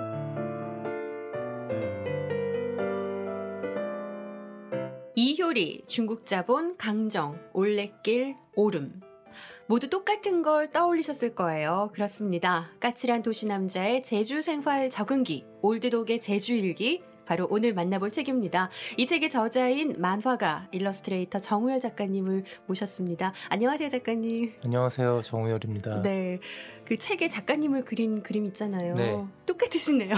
제가 저를 좀 똑같이 잘 그리죠. 그림 그리는 분들 보면 대체로 그러신 것 같아요. 네. 본인하고 똑같은 모양으로 네. 그리시더라고요. 네. 책의 앞표지에 보니까 부제처럼 잘 지내나요? 나는 잘 지냅니다. 라는 그 다소 영화 러브레터스러운 문구가 눈에 띄었습니다. 제주도로 이사 가신 지가 이제 2년 정도 네. 되셨는데 그곳에서 무얼 하면서 어떻게 잘 지내고 계신가요? 그게 저는 원래 집에서 일을 하니까 사실 제주도나 서울이나 별 다를 바는 없어요. 그냥 주로 일을 하고 책에는 일하는 얘기는 별로 없지만 개들이랑 산책을 하는 장소가 좀 많이 달라졌죠. 전에는 공원이나 산책로 같은 데인데 지금은 뭐 바다나 그런 데 뛰어다니는 게 좀 많이 다르고 그리고 손님들이 많이 찾아오니까 뭐 먹으러 다니기도 하고 그 밖에 대부분의 생활 한 80% 정도는 똑같은 것 같아요. 네. 네. 책을 보다 보면은 사실 일하는 얘기는 안 쓰셨다고 지금도 말씀하신 것처럼 네. 그 노는 얘기나 이런 게 많아서 그런지 그쵸. 제주 생활이 좀 환상적으로 느껴졌어요. 네. 저희 가족의 첫 번째 강아지 네. 이자 뭐 또 다른 강아지 키우게 될진 잘 모르겠지만 첫 강아지 코코가 2005년생이에요. 그래서 보니까 올해로 10살, 뭐 인간 나이로 11살이 넘었는데 작가님의 강아지 소리와 푸코의 사진과 이야기에 제가 굉장히 공감을 하면서 이 책을 볼 수밖에 없었어요. 그 안녕 소리야 편에서 이렇게 쓰셨습니다. 우리는 소리에게서 많은 것을 받았기 때문에 소리의 빈자리를 함께 견딜 것이다. 안녕 소리야. 이거 읽으면서 사실 꺼이꺼이 울면서 저희 강아지를 끌어안고 얘는 왜 이래? 막 이런 표정으로 저를 쳐다보는데 정말 울면서 읽었어요. 근데 사실 저도 저지만 부모님이 많이 걱정이 되거든요. 근데 네. 자연스럽다고는 하지만 이별은 너무나 가슴이 아프잖아요. 언제나. 그렇죠. 소리의 빈자리 여전히 비워두셨나요? 아니면 다른 분주한 것들로 일부분을 채워가고 계신가요? 이 질문을 받고 제가 생각을 해봤는데 그냥 그대로 고스란히 비어있는 것 같아요. 그래요. 예, 아무것도 거기 채워진 것이 없고 채우고 싶지 않은 마음도 있고 또 채워지지 않는 것 같은 생각도 들고 그렇거든요. 이게 뭐 시간이 더 지나면 아마 조금씩 무뎌지긴 하겠죠. 그런데 아직 이제 거의 1년 돼가는데 네. 뭐 같이 사는 시간이 10년이 넘으니까 앞으로도 꽤 오래 더 시간이 지나야 좀 무뎌지지 않을까 그렇게 생각하고 있어요. 네. 아무래도 뭐 같이 하신 시간이 10년이지만 그 10년 가운데 거의 생활을 같이 하셨잖아요. 저는 그래서. 출근하는 것도 아니니까 네. 이 뭐 일할 때나 잘 때나 늘 같이 있었던 개라 그렇기도 하고 또 이제 개가 둘이었는데 네. 하나가 없어지니까 나머지 하나가 좀 저보다도 그 남은 개가 좀 더 네, 풋코가. 빈자리를 많이 느끼는 것 같아요. 예를 들면 뭐 이렇게 리액션을 해줄 개가 없는 거죠. 네. 네. 제주에 관련된 인터뷰를 정말 많이 하고 계실 것 같아요. 그래서 이 책에 제주 FAQ를 7가지를 아예 그냥 적어 놓으시면서 이렇게 말씀하시죠. 앞으로 만약 여기 담긴 내용을 또다시 묻는 이가 있다면 반드시 복수하겠다. 네. 복수라는 단어가 2번 나오는데 이거하고 네. 또 하나는 맛집 물어보면 그렇죠. 복수하겠다 이런 이야기가 나와서 정말 재밌게 읽었는데요. 어쨌든 뭐 작가님의 복수 의지가 이글이글 타오르고 있음에도 불구하고 제가 그 빨간 책방 청취자들을 대표해서 십자가를 지는 마음으로 묻지 않을 수가 없습니다. 그냥 저한테 다 복수하시고요. 제주 거주 2년차가 말합니다. 제주에 오시면 이곳은 꼭 들러주세요. 추천하고 싶은 장소 3가지, 꼭 3곳 정도 추려서 말씀해 주시면 어떨까요? 예. 아끈다랑시 오름이라고 있어요. 책에도 썼는데 네. 아주 작은 오름인데 오름은 이제 일종의 화산 지형이죠. 작은 산 같은 건데 거기에 억새가 막 가득 피었을 때 10월부터 한 12월 사이 정도죠. 그때 거기 참 좋아요. 네. 억새 말고는 아무것도 없거든요. 그리고 작은 나무가 한 그루 있어요. 그래서 되게 비현실적인 공간이 되는데 그리고 작기 때문에 올라가기도 쉽고 억새가 좋은 다른 오름도 많이 있거든요. 뭐 새별 오름이라든가. 그런데 거기는 뭐 올라가기도 조금 더 어렵고 그리고 사람이 좀 많이 있고 한데 여기는 뭐 길을 조성해 놓는다든가 이런 것도 없어요. 그냥 사람이 발길이 닿아서 생긴 작은 길 정도. 지금은 그래요. 근데 이게 물론 계속 변하긴 하지만. 네. 그래서 그 계절에 아끈다랑시가 좋고 그 다음에 여름에는 저는 역시 바다 중에 함덕을 제일 좋아하는데 어느 바다가 좋은지도 사실 사람마다 다른 게 바다에 들어가서 수영하는 게 아닌 사람은 협재나 금능같이 얕은 바다가 더 좋을 수도 있거든요. 거기는 네. 바다 빛깔도 예쁘고 물결도 뭐 그때그때 다르지만 좀 잔잔한 편이고, 근데 함덕은 깊어요 그거보다는. 근데 저같이 들어가서 수영하기 좋아하는 사람은 여름에 함덕이 좋고요. 네. 그 다음에는 한라산이죠. 뭐 한라산은 언제든지 좋은 것 같아요. 사계절. 근데 겨울에 올라가려면은 장비가 좀 필요하죠. 네. 복수를 허락한 마당에 한 가지 질문만 더 드리겠습니다. FAQ에는 없어요. 근데 역시 이 질문 참 많이 받으실 것 같아요. 제주도를 방문하려는 외지인들에게 추천하고 싶은 계절 혹은 다른 언제일까요? 네. 역시 마찬가지로 네. 조건에 따라 다른 답이 될 것 같은데 네. 계절별로 물론 다 좋죠. 그런데 세분하자면 꽃 좋아하는 분들은 5월이 제일 좋은 것 같아요. 4월부터 5월 정도? 네. 여러 가지 꽃들이 되게 많이 아름답게 피는데 사실 저는 꽃을 그렇게 좋아하지는 않거든요. 근데 그런 저도 보면서 이렇게 넋을 놓고 쳐다보게 되니까 그 계절이 참 좋은 것 같고요. 네. 그 다음에 바다에 들어가서 노는 걸 저처럼 좋아하는 사람들은 물론 여름이 좋은데, 사실 여름에는 사실 제주도 바다는 성수기라고 해도 경포대나 해운대처럼 그렇게 사람이 바글바글한 일은 절대 없어요. 항상 놀만 하거든요. 네. 그렇긴 하지만 또 이제 그래도 이렇게 장사하시는 분들도 많이 있고 하니까 그거보다 조금 더 고요한 바다에 들어가서 놀고 싶다 하면 시즌이 시작되기 전이나 끝난 직후, 그러니까 6월이나 9월, 그때도 저는 참 좋아해요. 바다에 들어가는 거. 네. 그때로 추천을 해주셨고요.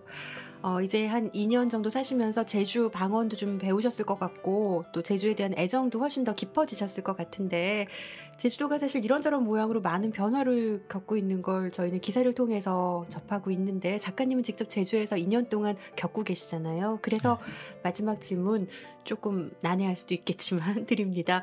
작가님이 원하는 제주의 변화는 어떤 모양일까요? 어려운 질문이죠. 네. 그리고 사실 주제 넘는 것 같은 생각도 들어요. 제가 저도 이제 산 지 2년 정도밖에 안 된 사람이 뭐 이렇다 저렇다 이래라 저래라 하는 건 좀 사실 우스운 일이지만, 아무튼 개인으로서 바람을 가질 수 있는 거니까 물론 누구나 생각하듯이 우선 자연을 좀 잘 보존을 했으면 좋겠어요. 지금 굉장히 많이 개발되고 있는데 사실 어느 정도 개발은 사실 피할 수 없는 일이라고 생각은 들거든요. 여태까지 제주도가 그렇게 많이 이렇게 각광을 받은 적이 없었고, 이제 막 사람들이 너도 나도 좋다고 하는 중이니까 개발되는 거는 피할 수 없을 것 같은데, 너무 흉한 방향으로 좀 가지 않았으면, 사람들이 다 자연이 그대로 뒀을 때 제일 아름답다는 건 누구나 알 텐데, 그거를 내가 개발을 해야 된다고 하면 아무래도 돈을 벌기 위해서 그걸 좀 어떻게 가공을 할 수밖에 없겠죠. 그랬을 때 최대한 해치지 않고 또 좀 미적으로 아름답게 됐으면 좋겠고, 그리고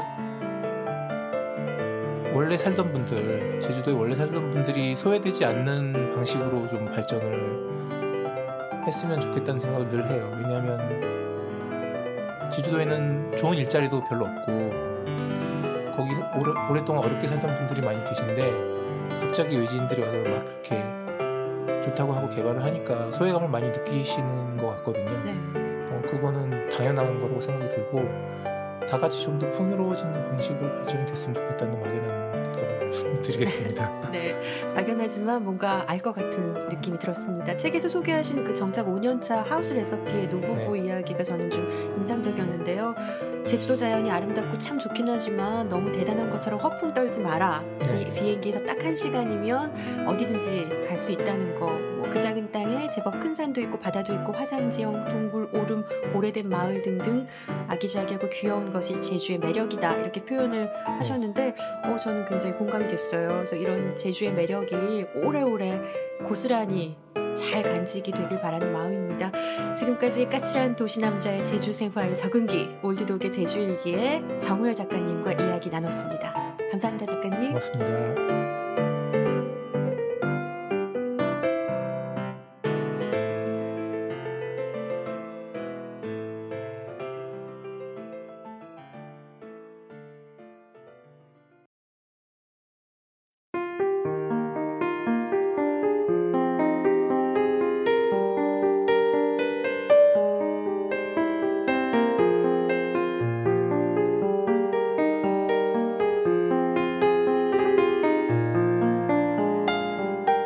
소리나는 책.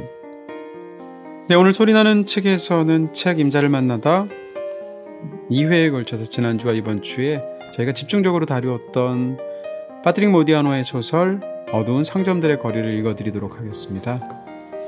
처음 읽어드릴 부분은 이 책의 주인공이 블런트라는 남자를 만나서 겪게 되는 이야기를 다룬 이 영화의 전반부의 한 대목인데요. 읽어드리겠습니다. 블런트는 열쇠 구멍에 열쇠를 넣고 돌렸다. 그는 우리 등 뒤로 문을 열어둔 채 두었고 우리는 천장에 매달린 알전구가 희미한 빛을 던지고 있는 현관 한가운데 서 있었다. 블런트는 어리둥절한 표정으로 그곳에 꼼짝도 않고 서 있었다. 나는 이제 인사를 하고 나와야 할 때가 아닌지 생각해 보았다. 음악은 귀가 아플 정도였다. 아파트에서 붉은색 요기를 입은 붉은 머리의 젊은 여자가 나왔다. 그 여자는 놀란 눈으로 우리를 번갈아 쳐다보았다. 매우 헐렁하게 입은 욕의 사이로 그녀의 젖가슴이 드러나 보였다. 내 아내입니다.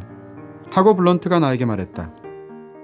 그 여자는 나에게 가벼운 머리 인사를 하고 욕의의 옷깃을 두 손으로 목에까지 끌어당겼다. 이렇게 일찍 돌아오실 줄은 몰랐어요. 하고 여자는 말했다. 우리 세 사람은 얼굴들을 희끄무레한 빛으로 물들이고 있는 그 빛 아래서 가만히 서 있었고 나는 블런트에게로 몸을 돌렸다.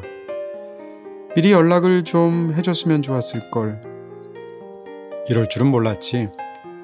거짓말을 하는 현장에서 들켜버린 어린아이 같은 얼굴. 그 여자는 머리를 숙였다. 귀청이 찢어질 듯 시끄럽던 음악이 뚝 그치고 너무나도 맑아서 공기 속에 녹아드는 듯한 색소폰의 어떤 멜로디가 뒤따랐다. 여러 사람인가? 하고 블런트가 물었다. 아니요. 친구 몇 사람. 어떤 머리 하나가 문의 반쯤 열린 틈 사이로 지나갔다. 매우 짧은 금발에 밝은 장밋빛의 루즈를 칠한 얼굴, 그리고 또 다른 머리 하나. 매끈한 피부에 갈색 머리. 전등 불빛으로 인하여 그 얼굴들이 가면처럼 보였고 갈색 머리가 미소를 지었다. 친구들이 있는 곳으로 가봐야 돼요. 2-3시간 뒤에 다시 돌아오세요. 알았어. 하고 블런트가 말했다. 그 여자는 다른 두 사람을 따라 현관을 떠났고 문이 닫혔다. 깔깔거리는 웃음소리와 쫓고 소리가 들렸다. 그러더니 또다시 귀청을 찢을 듯한 음악. 이리 오세요. 하고 블런트가 말했다. 우리는 다시 층계로 나왔다. 블런트는 시간 제한 등을 켜고 층계 위에 앉았다. 그는 나에게도 자기 곁에 와 앉으라는 신용을 했다. 내 아내는 나보다 나이가 훨씬 어리죠. 30년 차이랍니다. 자기보다 훨씬 젊은 여자와는 절대로 결혼하면 안 됩니다. 절대로. 그는 한 손을 내 어깨 위에 올려놓았다. 그렇게 하는 건 전혀 성공할 가능성이 없어요. 성공한 일은 하나도 없으니까요. 이것은 똑똑히 알아두시라고요. 시간 제한 등이 꺼졌다. 블런트는 분명 등을 다시 켤 생각이 전혀 없는 것 같아 보였다. 나도 사실은 마찬가지였다. 만약 게이가 나를 보았더라면. 그는 그 생각에 웃음을 터뜨렸다. 어둠 속의 기이한 웃음. 그녀는 나를 이해할 수 없었을 거예요. 그 후에 나는 적어도 30kg는 몸무게가 불었어요. 웃음소리. 그러나 그 전의 웃음소리보다는 다른 더 신경질적이고 억지로 웃는 웃음소리. 그 여자는 매우 실망했을 거예요. 생각이나 할 수 있겠어요? 호텔바의 피아니스트라니. 아니, 왜 실망해요?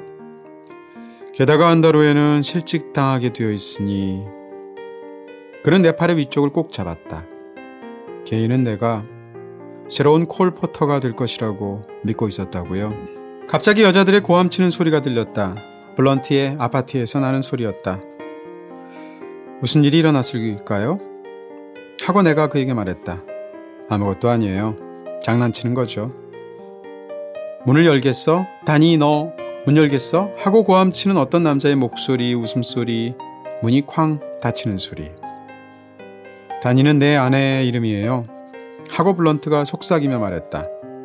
그는 일어서서 시간 제한 등을 켰다. 바깥 공기나 좀 쐴시다. 우리는 현대미술관 앞 광장을 건너가며 층계 위에 앉았다. 나는 그 아래 뉴욕가를 따라서 자동차들이 지나가는 것을 바라보았다. 아직도 삶이 계속되고 있다는 유일한 표시였다. 우리들 주위의 모든 것이 황량하게 굳어 있었다. 심지어는 저쪽 센강의 반대편에서 바라보곤 했던 에펠탑. 평소에는 그토록이나 마음을 가라앉게 해주던 에펠탑마저도 메마른 쇠붙이 덩어리같이 보였다. 여기에 오니까 숨통이 좀 트이는군요 하고 블런트가 말했다. 과연 따뜻한 바람이 광장 위로 반점처럼 그림자를 던지는 석상들 위로 그 안쪽에 커다란 돌 기둥들 위로 불고 있었다. 당신에게 사진들을 좀 보여주고 싶은데요 하고 나는 블런트에게 말했다. 나는 주머니에서 봉투 하나를 꺼내서 열고는 거기서 2장의 사진을 꺼냈다. 조르지아제 노인과 나로 생각되는 남자와 함께 찍은 게이 오를로프의 사진과 그 여자의 어린아이적 사진이었다. 나는 첫 번째 사진을 그에게 내밀었다. 여기선 아무것도 안 보이는데요 하고 블런트가 중얼거렸다. 그는 라이터를 켜려고 했지만 바람에 꺼졌기 때문에 몇 번이나 다시 켜지 않으면 안 되었다. 그는 손바닥으로 불을 가리고 라이터를 사진 쪽으로 가까이 가져갔다. 사진 쪽의 남자가 보이죠? 하고 내가 그에게 말했다. 왼쪽에, 아주 맨 끝 왼쪽에요. 네. 그 사람을 아세요? 아니요. 그는 라이터의 불꽃을 막기 위해서 손을 모자의 챙처럼 이마에 대고 사진 위로 몸을 숙였다. 그 사람이 나를 닮은 것 같지 않으세요? 모르겠는데요. 그는 다시 잠시 동안 사진을 살펴보고는 나에게 돌려주었다. 내가 그녀를 알게 되었을 때 게이는 꼭 이런 모습이었어요 하고 그는 씁쓸한 목소리로 나에게 말했다. 자, 이건 그 여자의 어렸을 적 사진입니다. 나는 그에게 사진을 내밀었고 그는 지극히 정확을 요하는 일을 하는 시계공 같은 자세로 여전히 손을 모자챙처럼 이마에 대고 라이터불로 사진을 자세히 들여다보았다. 아주 예쁜 계집아이였군요. 그 여자의 다른 사진들은 더 없습니까? 불행하게도 없습니다. 당신은 결혼 사진이 있었는데요. 아메리카에서 잃어버렸어요. 심지어 자살했을 때 신문기사 스크랩을 버리지 않고 가지고 있는지 잘 모르겠네요. 처음에는 알아차리기 어렵던 미국 액센트가 점점 더 심해졌다. 피로 때문일까? 당신은 집에 돌아가기 위해서 이렇게 기다려야 하는 일이 자주 있는 모양이죠? 점점 잦아지는 일이죠. 그렇지만 처음 시작 때는 다 좋았는데 내 아내는 매우 친절했었거든요. 그는 바람 때문에 매우 힘들어서 담배에 불을 붙였다. 게이가 이 꼴이 된 나를 보았다면 놀랐을 겁니다. 그는 나에게 다가와서 내 어깨에 손을 얹었다. 당신은 그 여자가 너무 늦어지기 전에 사라져버린 것이 옳은 일이었다고 생각지 않으세요? 나는 그를 바라보았다. 그의 생김새는 하나같이 동글동글했다. 그의 얼굴도, 그의 푸른 눈도, 심지어는 반원형으로 질러 자른 콧수염조차도. 그는 아이들이 실에 매달아 하늘 위 어디까지 높이 떠오르는지 보기 위해서 이따금 놓아보는 풍선을 연상시켰다. 그리고 월도 블런트라는 이름은 그 풍선처럼 부풀어 있었다. 여보슈, 미안합니다. 게이에 대해서 이렇다 할 것을 알려주지도 못했군요. 나는 그가 피곤과 낙담한 마음 때문에 무거운 상태임을 느꼈다. 그러나 나는 그를 가까이에서 살펴보고 있었다. 왜냐하면 광장을 통해서 바람만 조금 세게 불어도 그는 내 의문들과 함께 나를 홀로 남겨두고 날아가 버릴 것만 같아서 걱정이 되었기 때문이다. 두 번째 읽어드릴 부분은 주인공이 직장 상사로 모셨던 위트라는 탐정이 주인공에게 이야기를 해주었던 해변의 사나이에 대한 그런 별명을 가진 사나이에 대한 부분입니다. 대로는 오퇴이에 경마장을 끼고 뻗어 있었다. 한쪽은 말들이 달리는 트랙이었고 다른 쪽은 모두 같은 모형에 따라서 지은 작은 광장들로 분리된 건물군이었다. 나는 그 화려한 병영 같은 건물들을 지나 게이 오를로프가 자살한 집 앞에 이르렀다. 마레샬 리오떼가 25번지 몇 층일까? 그 후 분명 수위는 바뀌었을 것이다. 게이를 층계에서 만나곤 했거나 그 여자와 승강기를 같이 탄 적이 있는 어떤 주민이 아직도 이 건물에 살고 있을까? 아니면 내가 이곳에 자주 오곤 하는 것을 보았던 어떤 사람이 혹시 나를 알아보지 않을까? 저녁이면 가끔 나는 가슴을 두근거리면서 마레샬 리오떼가의 계단을 올라가곤 했을 것이다. 그 여자는 나를 기다리고 있었으리라. 그의 창문들은 경마장 쪽으로 나 있었다. 그 꼭대기에서 경마를 구경하면 재미있었을 것이다. 마치 사격놀이 스탠드의 한쪽 끝에서 다른 쪽 끝으로 달려나가서 모든 목표물들을 다 마치면 큰 상을 타게 되어 있는 작은 인형들처럼 아주 조그맣게 보이는 기수들이 내닫고 있는 모습을 보고 있으면 과연 기이한 느낌이었을 것이다. 우리는 서로 어느 나라 말로 이야기했을까? 영어? 조르지아제 노인과 함께 있는 사진은 그 아파트에서 찍은 것일까? 아파트는 어떤 가구들로 꾸며져 있었을까? 귀족 가문 출신이면서 존 길버트의 절친한 친구였던 하워드 드 류지란 이름의 남자와 모스크바에서 태어나고 팜 아일랜드에서 럭키 루치아노를 알았던 옛날 댄서는 서로 무슨 이야기를 할 수 있었을까? 기이한 사람들. 지나가면서 기껏해야 쉬 지워져 버리는 연기밖에 남기지 못하는 그 사람들. 위트와 나는 종종 흔적마저 사라져버린 그런 사람들의 이야기를 서로 나누곤 했었다. 그들은 어느 날 무로부터 문득 나타났다가 반짝 빛을 발한 다음 다시 무로 돌아가 버린다. 미의 여왕들, 멋쟁이 바람둥이들, 나비들. 그들 대부분은 심지어 살아있는 동안에도 결코 단단해지지 못할 수증기만큼의 밀도조차 지니지 못했다. 위트는 해변의 사나이라고 불리는 한 인간을 나에게 그 예로 들어 보이곤 했다. 그 남자는 40년 동안이나 바닷가나 수영장가에서 여름 피서객들과 할 일 없는 부자들과 한담을 나누면서 보냈다. 수만 장의 바캉스 사진들 뒤쪽 한 구석에 서서 그는 즐거워하는 사람들 그룹 저 너머에 수영복을 입은 채 찍혀 있었지만 아무도 그의 이름이 무엇인지를 알지 못하며 왜 그가 그곳에 사진 찍혀 있는지 알 수 없다.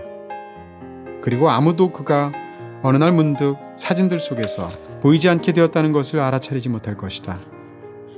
나는 위티에게 감히 그 말을 하지는 못했지만 나는 그 해변의 사나이가 바로 나라고 생각했다. 하기야 그 말을 위티에게 했다 해도 그는 놀라지 않았을 것이다. 따지고 보면 우리는 모두 해변의 사나이들이며 모래는 우리들 발자국을 기껏해야 몇 초 동안밖에 간직하지 않는다고 위트는 늘 말하곤 했다. 건물의 정면들 중 하나는 버려진 듯한 어느 광장의 경계를 이루고 있었다. 커다란 나무들, 잡목, 덤불, 오래전부터 풀을 깎아주지 않은 잔디밭. 어떤 어린아이 하나가 혼자서 햇빛 밝은 그 저녁 나절에 쌓아놓은 모래 무더기 앞에서 한가롭게 놀고 있었다. 나는 잔디밭 가까운 곳에 앉아서 혹시 게이 오를로프의 유리창들은 이쪽으로 나 있지 않았을까 하고 생각하면서 건물 쪽으로 머리를 들었다.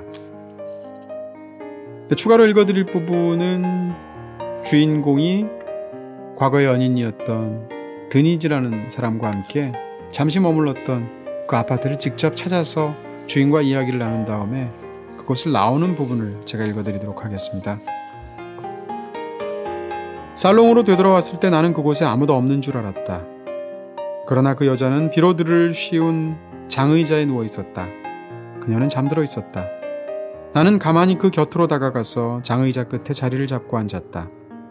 찻주전자와 2개의 찻잔이 놓인 쟁반 하나가 흰 양털 양탄자 한가운데 놓여 있었다. 나는 가볍게 기침을 했다.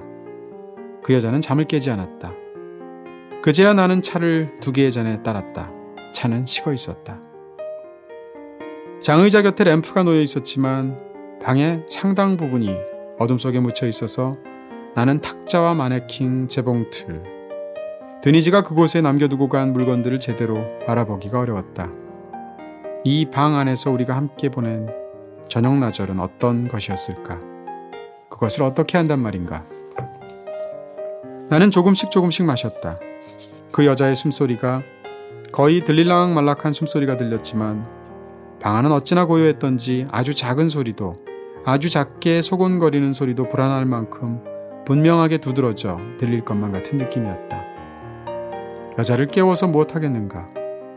그 여자는 더 이상 나에게 별다른 것을 알려줄 것이 없었다. 나는 양털로 짠 양탄자 위에 나의 찻잔을 내려놓았다.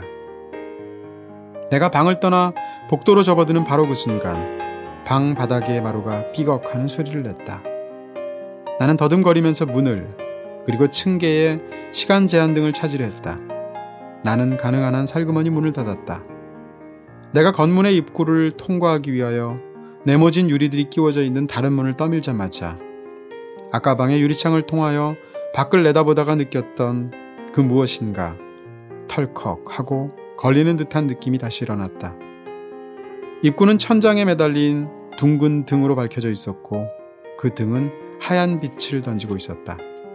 나는 조금씩 그 너무나도 강렬한 빛에 익숙해졌다.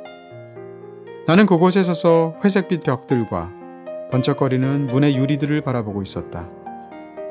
잠에서 깨어나 금방 꾼 꿈을 되살려내겠다고 붙잡아 보려 하지만 도무지 붙잡히지 않는 꿈의 조각들처럼 어떤 인상이 번뜩 내 머리를 스쳐 지나갔다.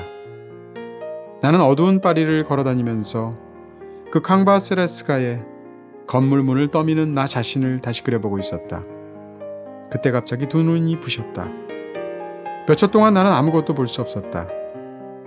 그만큼이나 그 입구의 하얀 불빛과 밖의 어둠은 대조적이었던 것이다. 그것은 어느 시절로 거슬러 올라간 일일까? 내가 페드로 메케부아라고 불렸고 저녁마다 이곳으로 돌아오던 시절은 나는 입구와 직사각형의 커다란 침대 쿠션, 회색의 벽들, 그리고 구리로 된 태가 달린 둥근 천장 등을 알고 있었을까? 유리가 끼워진 문 뒤로 층계가 시작되는 부분이 보였다. 나는 전에 내가 하던 몸짓을 되풀이해보고 옛날의 그 도정을 다시 밟아보기 위하여 그리로 천천히 다시 올라가 보고만 싶었다.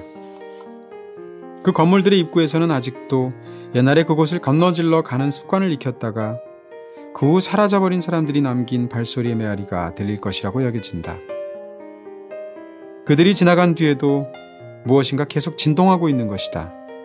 점점 더 약해져가는 어떤 파동. 주의하여 귀를 기울이면 포착할 수 있는 어떤 파동이. 따지고 보면 나는 한 번도 그 페드로 메케보아였던 적이 없었던 것인지도 모른다.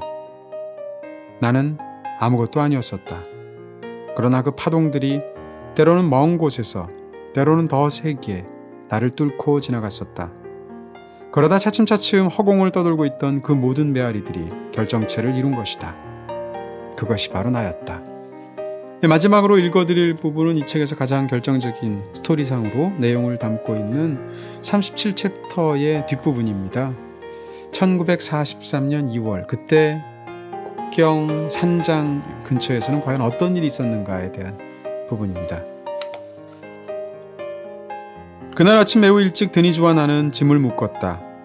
다른 사람들은 아직 잠자고 있었고 우리는 그들을 깨우고 싶지 않았다. 나는 프레디에게 쪽지를 하나 적어놓았다. 그들은 길가에서 배송의 검은 자동차, 내가 살랑슈에서 이미 본 적이 있는 그 자동차를 타고 우리를 기다리고 있었다. 브레데가 운전석에 앉았고 배송이 그 옆에 앉아 있었다. 나는 손수 자동차의 짐칸을 열고 짐을 실은 후 드니즈와 함께 뒷자리에 올라탔다. 가는 동안 줄곧 우리는 아무 말도 하지 않았다. 브레드는 안절부절 못하고 있는 것 같았다. 눈이 내리고 있었다. 브레드는 천천히 차를 몰았다. 우리는 조그마한 산길들을 따라갔다. 여행은 좋기 2시간은 걸렸다. 브레드가 차를 세우고 나에게 돈을 달라고 하는 순간 나는 어떤 막연한 예감을 느꼈다. 나는 그에게 돈다발을 내밀었다. 그는 돈을 세어보았다. 그러고 나서 그는 우리 쪽으로 몸을 돌리더니 웃어 보였다. 이제 국경을 넘기 위하여 안전상 서로 헤어지자고 그는 말했다. 나는 배송과 떠나고 그는 짐을 가지고 드니즈와 떠나겠다는 것이었다. 우리는 국경 반대쪽에 있는 그의 친구들 집에서 1시간 후에 다시 만나게 되어 있다고 했다. 그는 여전히 웃음을 짓고 있었다. 지금도 아직 꿈속에서 내가 다시 보곤 하는 그 이상한 웃음. 나는 배송과 함께 차에서 내렸다. 드니즈는 앞쪽에 있는 브레드의 옆자리로 가 앉았다. 나는 그녀를 물끄러미 바라보았고 또다시 어떤 예감이 내 가슴을 꼬집는 듯했다. 나는 차문을 열고 그녀에게 내리라고 하고 싶었다. 그리하여 우리는 둘이서 떠날 수 있었을 것이다.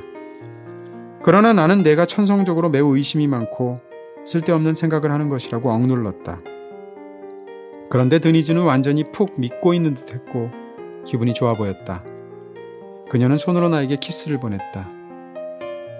그날 아침 그녀는 스컹크 모피 외투와 자칼 털이 달린 목이 긴 셔츠 그리고 프레디가 빌려준 스키용 바지를 입고 있었다. 그녀는 26살이었고 밤색 머리에 초록색 눈, 1m 65cm의 키였다. 우리에게는 짐이 많지 않았다. 2개의 가죽 가방과 짙은 갈색 트렁크였다. 브레드는 여전히 웃음을 띤 채 발동을 걸었다. 나는 내려진 창문 밖으로 머리를 숙이고 있는 드니즈에게 팔을 흔들어 보였다. 나는 멀어져가는 자동차를 눈으로 쫓아갔다. 이제 자동차는 저쪽에 하나의 아주 작은 검은 점에 지나지 않았다. 나는 배송의 뒤로 걷기 시작했다. 그의 등과 눈 속에 난 그의 발자국을 바라보고 있었다. 갑자기 그는 우리가 국경에 가까워오고 있으므로 정탐을 해보고 오겠노라고 나에게 말했다. 그는 나에게 기다리고 있으라고 했다. 10여 분이 지난 후 나는 그가 돌아오지 않으리라는 사실을 깨달았다. 무엇 때문에 나는 드니즈를 이 함정 속으로 끌어들인 것일까? 나는 사력을 다하여 브레드가 그녀 역시 버릴 것이며 우리들 사이에는 아무것도 남지 않게 되리라는 생각을 지우려고 했었다. 여전히 눈이 오고 있었다. 나는 헛되이 어떤 목표물을 찾으려고 애쓰면서 계속하여 걸었다. 나는 여러 시간을 두고두고 걸었다. 그러고 나서 나는 마침내 눈 속에 드러눕고 말았다. 나의 주위에는 오직 하얀 빛밖에 없었다.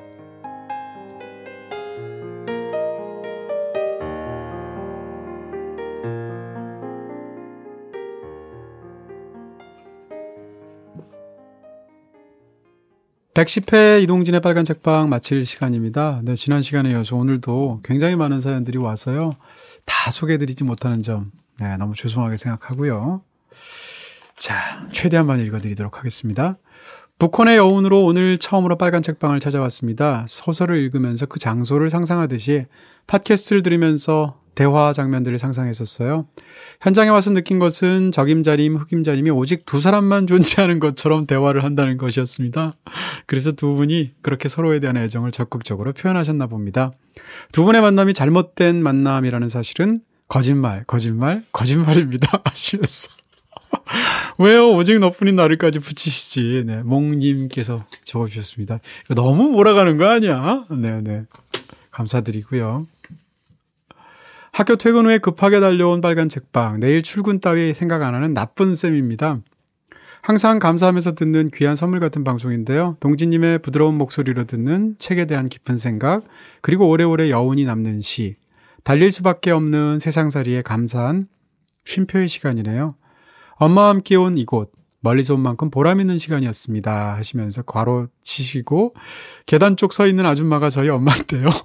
70세 꽃다운 나이 발언에 용기 내어 오셨습니다. 하셨습니다. 와, 어디 앉으셨겠죠? 너무 죄송하네요. 오늘 가셨어요. 네, 사실 70세이신데 계속 계시기 힘드시죠. 파트릭 모디아노랑 같은 나이시네요. 네, 이렇게 또 이어드리고요. 나는 아무것도 아니다로 시작해서 자신만의 상자 속에 기억의 어둠을 간직한 채 나는 여전히 아무것도 아니다에 도달하는 것이 시간 제한 등 같은 인간의 삶이 아닐까 하는 생각에 잠시 머무를 수 있었던 시간이었어요. 하셨습니다. 네, 오늘 빨간 책방 카페 그리고 공개 방송을 들으신 그 경험 자체가 시간 제한 등처럼 그래도 잠시라도 빛을 낼 수 있었던 그런 시간으로 기억해 주셨으면 좋겠습니다. 북콘서트에서 운 좋게 책 7권 당첨된 빨책 애청자입니다. 빨책 열심히 듣고 공개방송 열심히 쫓아다녔더니 이런 기쁨도 있네요 하시면서 동진님 패션 센스가 참 좋으시네요 하셨습니다. 네. 제가 옷을 사겠습니까? 선물 받은 옷인데요. 네, 뭘 입어도 소화가 되네? 네. 죄송합니다. 네. 땡깡님이 이런 사연을 보내주셨습니다. 다니던 회사를 그만두고 새로운 공부를 시작하고자 입학 원서를 제출한 다음에 오랜 고민에 종지부를 찍고 가벼운 마음으로 빨간 책방 찾았습니다. 오늘의 공개 녹음 내용이 팟캐스트에 업데이트 될 때쯤에는 합격 여부가 밝혀지겠네요 하시면서 동경소녀님 남겨주셨는데요. 네. 붙었으면 좋겠습니다. 이런 거 읽을 때마다 읽는 사람들은 그냥 건성으로 말하는 것 같죠? 아닙니다. 네. 뭐 내 가족처럼 바라지는 않지만 진짜로 붙으셨으면 좋겠어요. 27살 1년차 직장인 유민호라고 합니다. 취업을 준비할 때 빨책을 들으면서 힘을 내곤 했었는데요. 지금은 친구랑 같이 반차를 내고 카페에 와 있네요. 카페 문을 여는 순간 괜히 눈물이 날 것 같더라고요. 존경에 맞지 않는 두 분을 본다는 설렘 때문인지 감명 깊게 읽은 책들이 한 번에 진열되어 있는 걸 보는 벅참 때문인지는 잘 모르겠습니다. 녹음실 앞에 앉아 이걸 쓰고 있는 지금은 그냥 행복하네요 하시면서 네, 유민초님 적어주셨습니다. 야, 이거 사실 저희가 존경받을 만한 사람, 김중혁 작가는 뭐 존경할 만한 사람이고요. 저는 전혀 아닙니다. 아닌데 어쨌건 이렇게 오셔서 이렇게 가슴속에 뭔가 차오르는 경험을 하신 것 자체가 굉장히 고맙네요. 오늘 소설인 어두운 상점들의 거리는 제가 1년 전 혹은 그보다 더 오래전에 읽은 책이었습니다. 읽긴 읽었는데 내용이 전혀 생각나지 않는 신기한 소설. 이번 빨책 공방을 위해 다시 챙겨 읽어봤습니다. 그래도 여전히 모르겠는 신기한 소설. 오늘의 빨간 책방에 굉장히 의지해서 이 책을 다시 보게 되니까 여전히 모르겠네요 하시면서 먼 훗날 다시 보게 되면 이해할 수 있을까요? 빠뜨리 가시면서 네, 강냉이님 보내주셨습니다. 이쯤 되면 이 책하고 인연이 없다고 봐야 되는 거 아닌가 싶기도 한데요. 어두운 상점들의 거리가 사실은 읽어도 아사무사하게 그런 생각이 나는 소설이죠. 실제로 그런 의미에서 어떻게 보면 가장 제대로 읽으신 걸 수도 있겠다는 생각이 듭니다. 우사소에 이어서 당신에게만 열리는 책까지, 좋은 책 속에 이어서 좋은 책까지 내주시는 빨간 책방. 우사소에 이은 시리즈 책 격하게 기대합니다 하시면서 엔조님, 오늘 방송 드립들만 모아도 속편 한 권 나올 듯요 하셨는데 아마 한 전국적으로 41권쯤 팔릴걸요? 이런 책 나오면. 감사하고요. 2년 넘게 구독료, 다시 말해 댓글 한 번 안 내고 듣기만 하던 무임승차자입니다. 한번 와봐야지 하고 수도 없이 생각만 하다가 회사를 그만둔 지금에야 겨우 왔습니다. 이 쪽지가 2년여간의 구독료가 되진 못하겠지만 꼭 감사하다는 말씀 적어서 전하고 싶어서 적어봅니다. 약간은 홧김에 사표를 내고 나온지라 지금 기일올랑처럼 사표를 낸 이유들을 다시 여기저기서 찾아보는 중입니다. 하셨습니다. 지혜님이신데요. 저도 홧김에 사표 내고 나온 사람이거든요. 잘 되실 겁니다. 김인경님께서 무라카미 하루키의 소설집 코끼리 공장의 해피엔드를 보면은요, 이런 말이 나옵니다. 정말로 내 마음에 든 것은 커피의 맛보다는 커피가 있는 풍경이었는지도 모르겠다. 내가 그 조그만 세계를 음미할 때 풍경이 나를 축복했다. 하루키가 커피가 있는 풍경을 사랑했던 것처럼 사실 저도 책 내용보다는 책이 있는 풍경 혹은 책을 가운데 두고 도란도란 이야기하는 이 순간이 더 좋은지도 모르겠습니다. 빨간 책방이 그 아름다운 풍경을 만들어주셔서 감사합니다 하셨습니다. 와, 사연 진짜 예쁘네요. 그렇죠? 인용도 정확하시고. 네. 김인경 님이셨습니다. 동진님, 중형님, 저는 올해 28살이 된 어린 직장인입니다. 28살이 뭐 어려요. 네. 근데 어린애 심지어는 겹다움 표까지 하셨습니다. 네. 인정해드리고요. 아직 30살도 안 되셨군요. 권성원이라고 하는데요. 지금 바로 여기 빨책 카페에 오후 반차를 내고 친구가 와 있습니다. 녹음 부스가 바로 보이네요. 저는 출퇴근 시간이 1시간 정도 걸리는데 그 지루하기만 한 시간들을 어느샌가 빨책으로 채우게 되었습니다. 음악 들으면서 가는 것도 좋지만 두 분 목소리와 함께 보내는 시간이 더 즐거울 때가 많아요. 진짜 깨알 개그들 하셨습니다. 그러면서 다정한 듯 하면서 똑소리 나는 동진님과 투박한 듯 하면서 세심한 중형님 콤비가 아주 재밌어요 하셨습니다.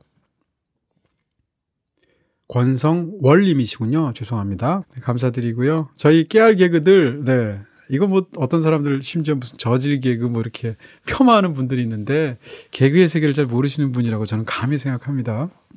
오늘 그 중혁 작가님의 빠뜨릭 개그만 빼고요. 빨간 책방 1회부터 지금까지 단 한 번도 빠뜨리지 않고 들었던 애청자입니다. 이분도 지금 개그하신 거예요?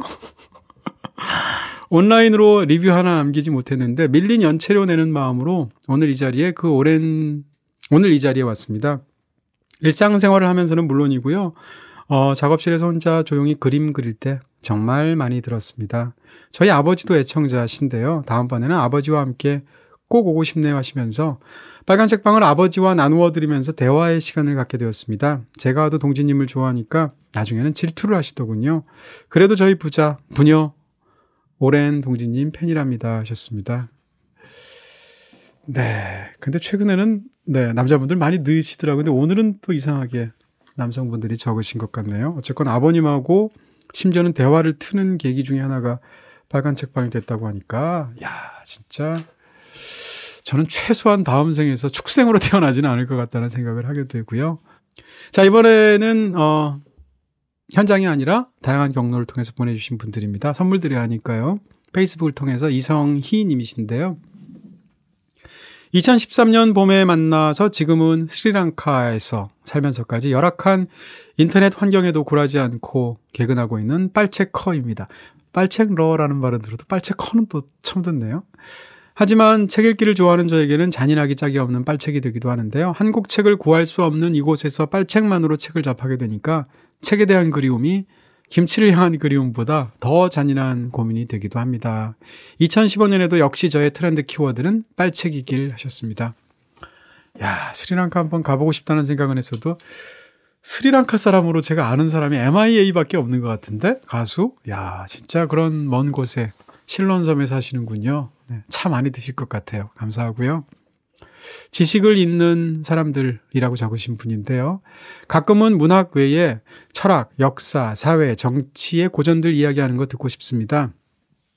라이언홀트 니버의 도덕적 인간과 비도덕적 사회, 레비스트로스의 슬픈 열대 같은 고전에 대해서 본격적으로 이야기하는 것을 빨간 책방을 통해 만나보고 싶네요 하셨습니다. 차라리 죽여주시옵소서. 네, 이 두 책 저도 이 사연을 딴 데서 읽어본 기억이 나는데 아마 제가 네이버 지식인의 서재에서도 제가 추천드린 사실 특히 이제 라이언홀트 니버 책은 저한테도 굉장히 큰 영향이 있었던 책이거든요. 근데 이런 책을 빨책에서 다루면 어떨까? 약간 다루고 싶다라는 그런 의지가 생기는 반면에 야, 그걸 또 어떻게 다루고 싶은 생각이 들기도 하고요. 자, 총균세를 한번 생각해 보면서 할 수 있을지 없을지 한번 생각해 보겠습니다. 적극 고려해 보겠습니다. 냉이꽃님이신데요. 마지막 사연입니다. 17년 직장 생활에 숨 쉴 틈이 필요해서 육아를 핑계로 1년의 휴직을 얻었습니다. 아무것도 안 하고 아무 생각도 하고 싶지 않았던 제게 빨간 책방에 책을 읽게 했고요. 공부하게 했고 느끼게 하고 생각하게 하고 울게 했습니다. 3월 복직을 합니다. 다시 전쟁터로 들어갑니다. 저의 휴직을 풍요롭게 해주시고 뜻밖의 공부와 삶을 알게 해준 빨간 책방 감사드립니다. 이제 조금 자신 있습니다 하셨는데 야, 이 사연이 진짜 제 마음이 좀 몽글몽글할 때 읽으면 눈물 날 것 같은 그런 사연인데요. 그 전쟁터에서 끝까지 잘 살아남고 심지어는 즐길 수 있기를 빌어드리겠습니다. 저도 계속해서 열심히 해서 다음엔 더 잘할게요.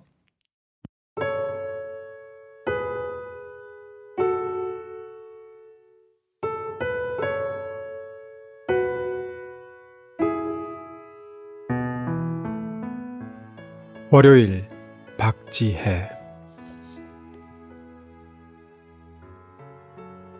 그곳은 어두웠는데 어둠이 어둠의 윤곽을 만들고 있다. 사라진 것이 환기하는 이미지처럼, 비를 신고 돌아다니는 발소리처럼. 매일매일 부질없는 꿈을 꾸었다. 매일매일 다시 시작되었다. 다른 색을 말했지만 다른 색은 없었다. 모두 연습이었지만 연습은 없었다. 어둠 속으로 누군가 걸어 들어간다. 그를 따라 수평선을 끌고 간 일이 있다.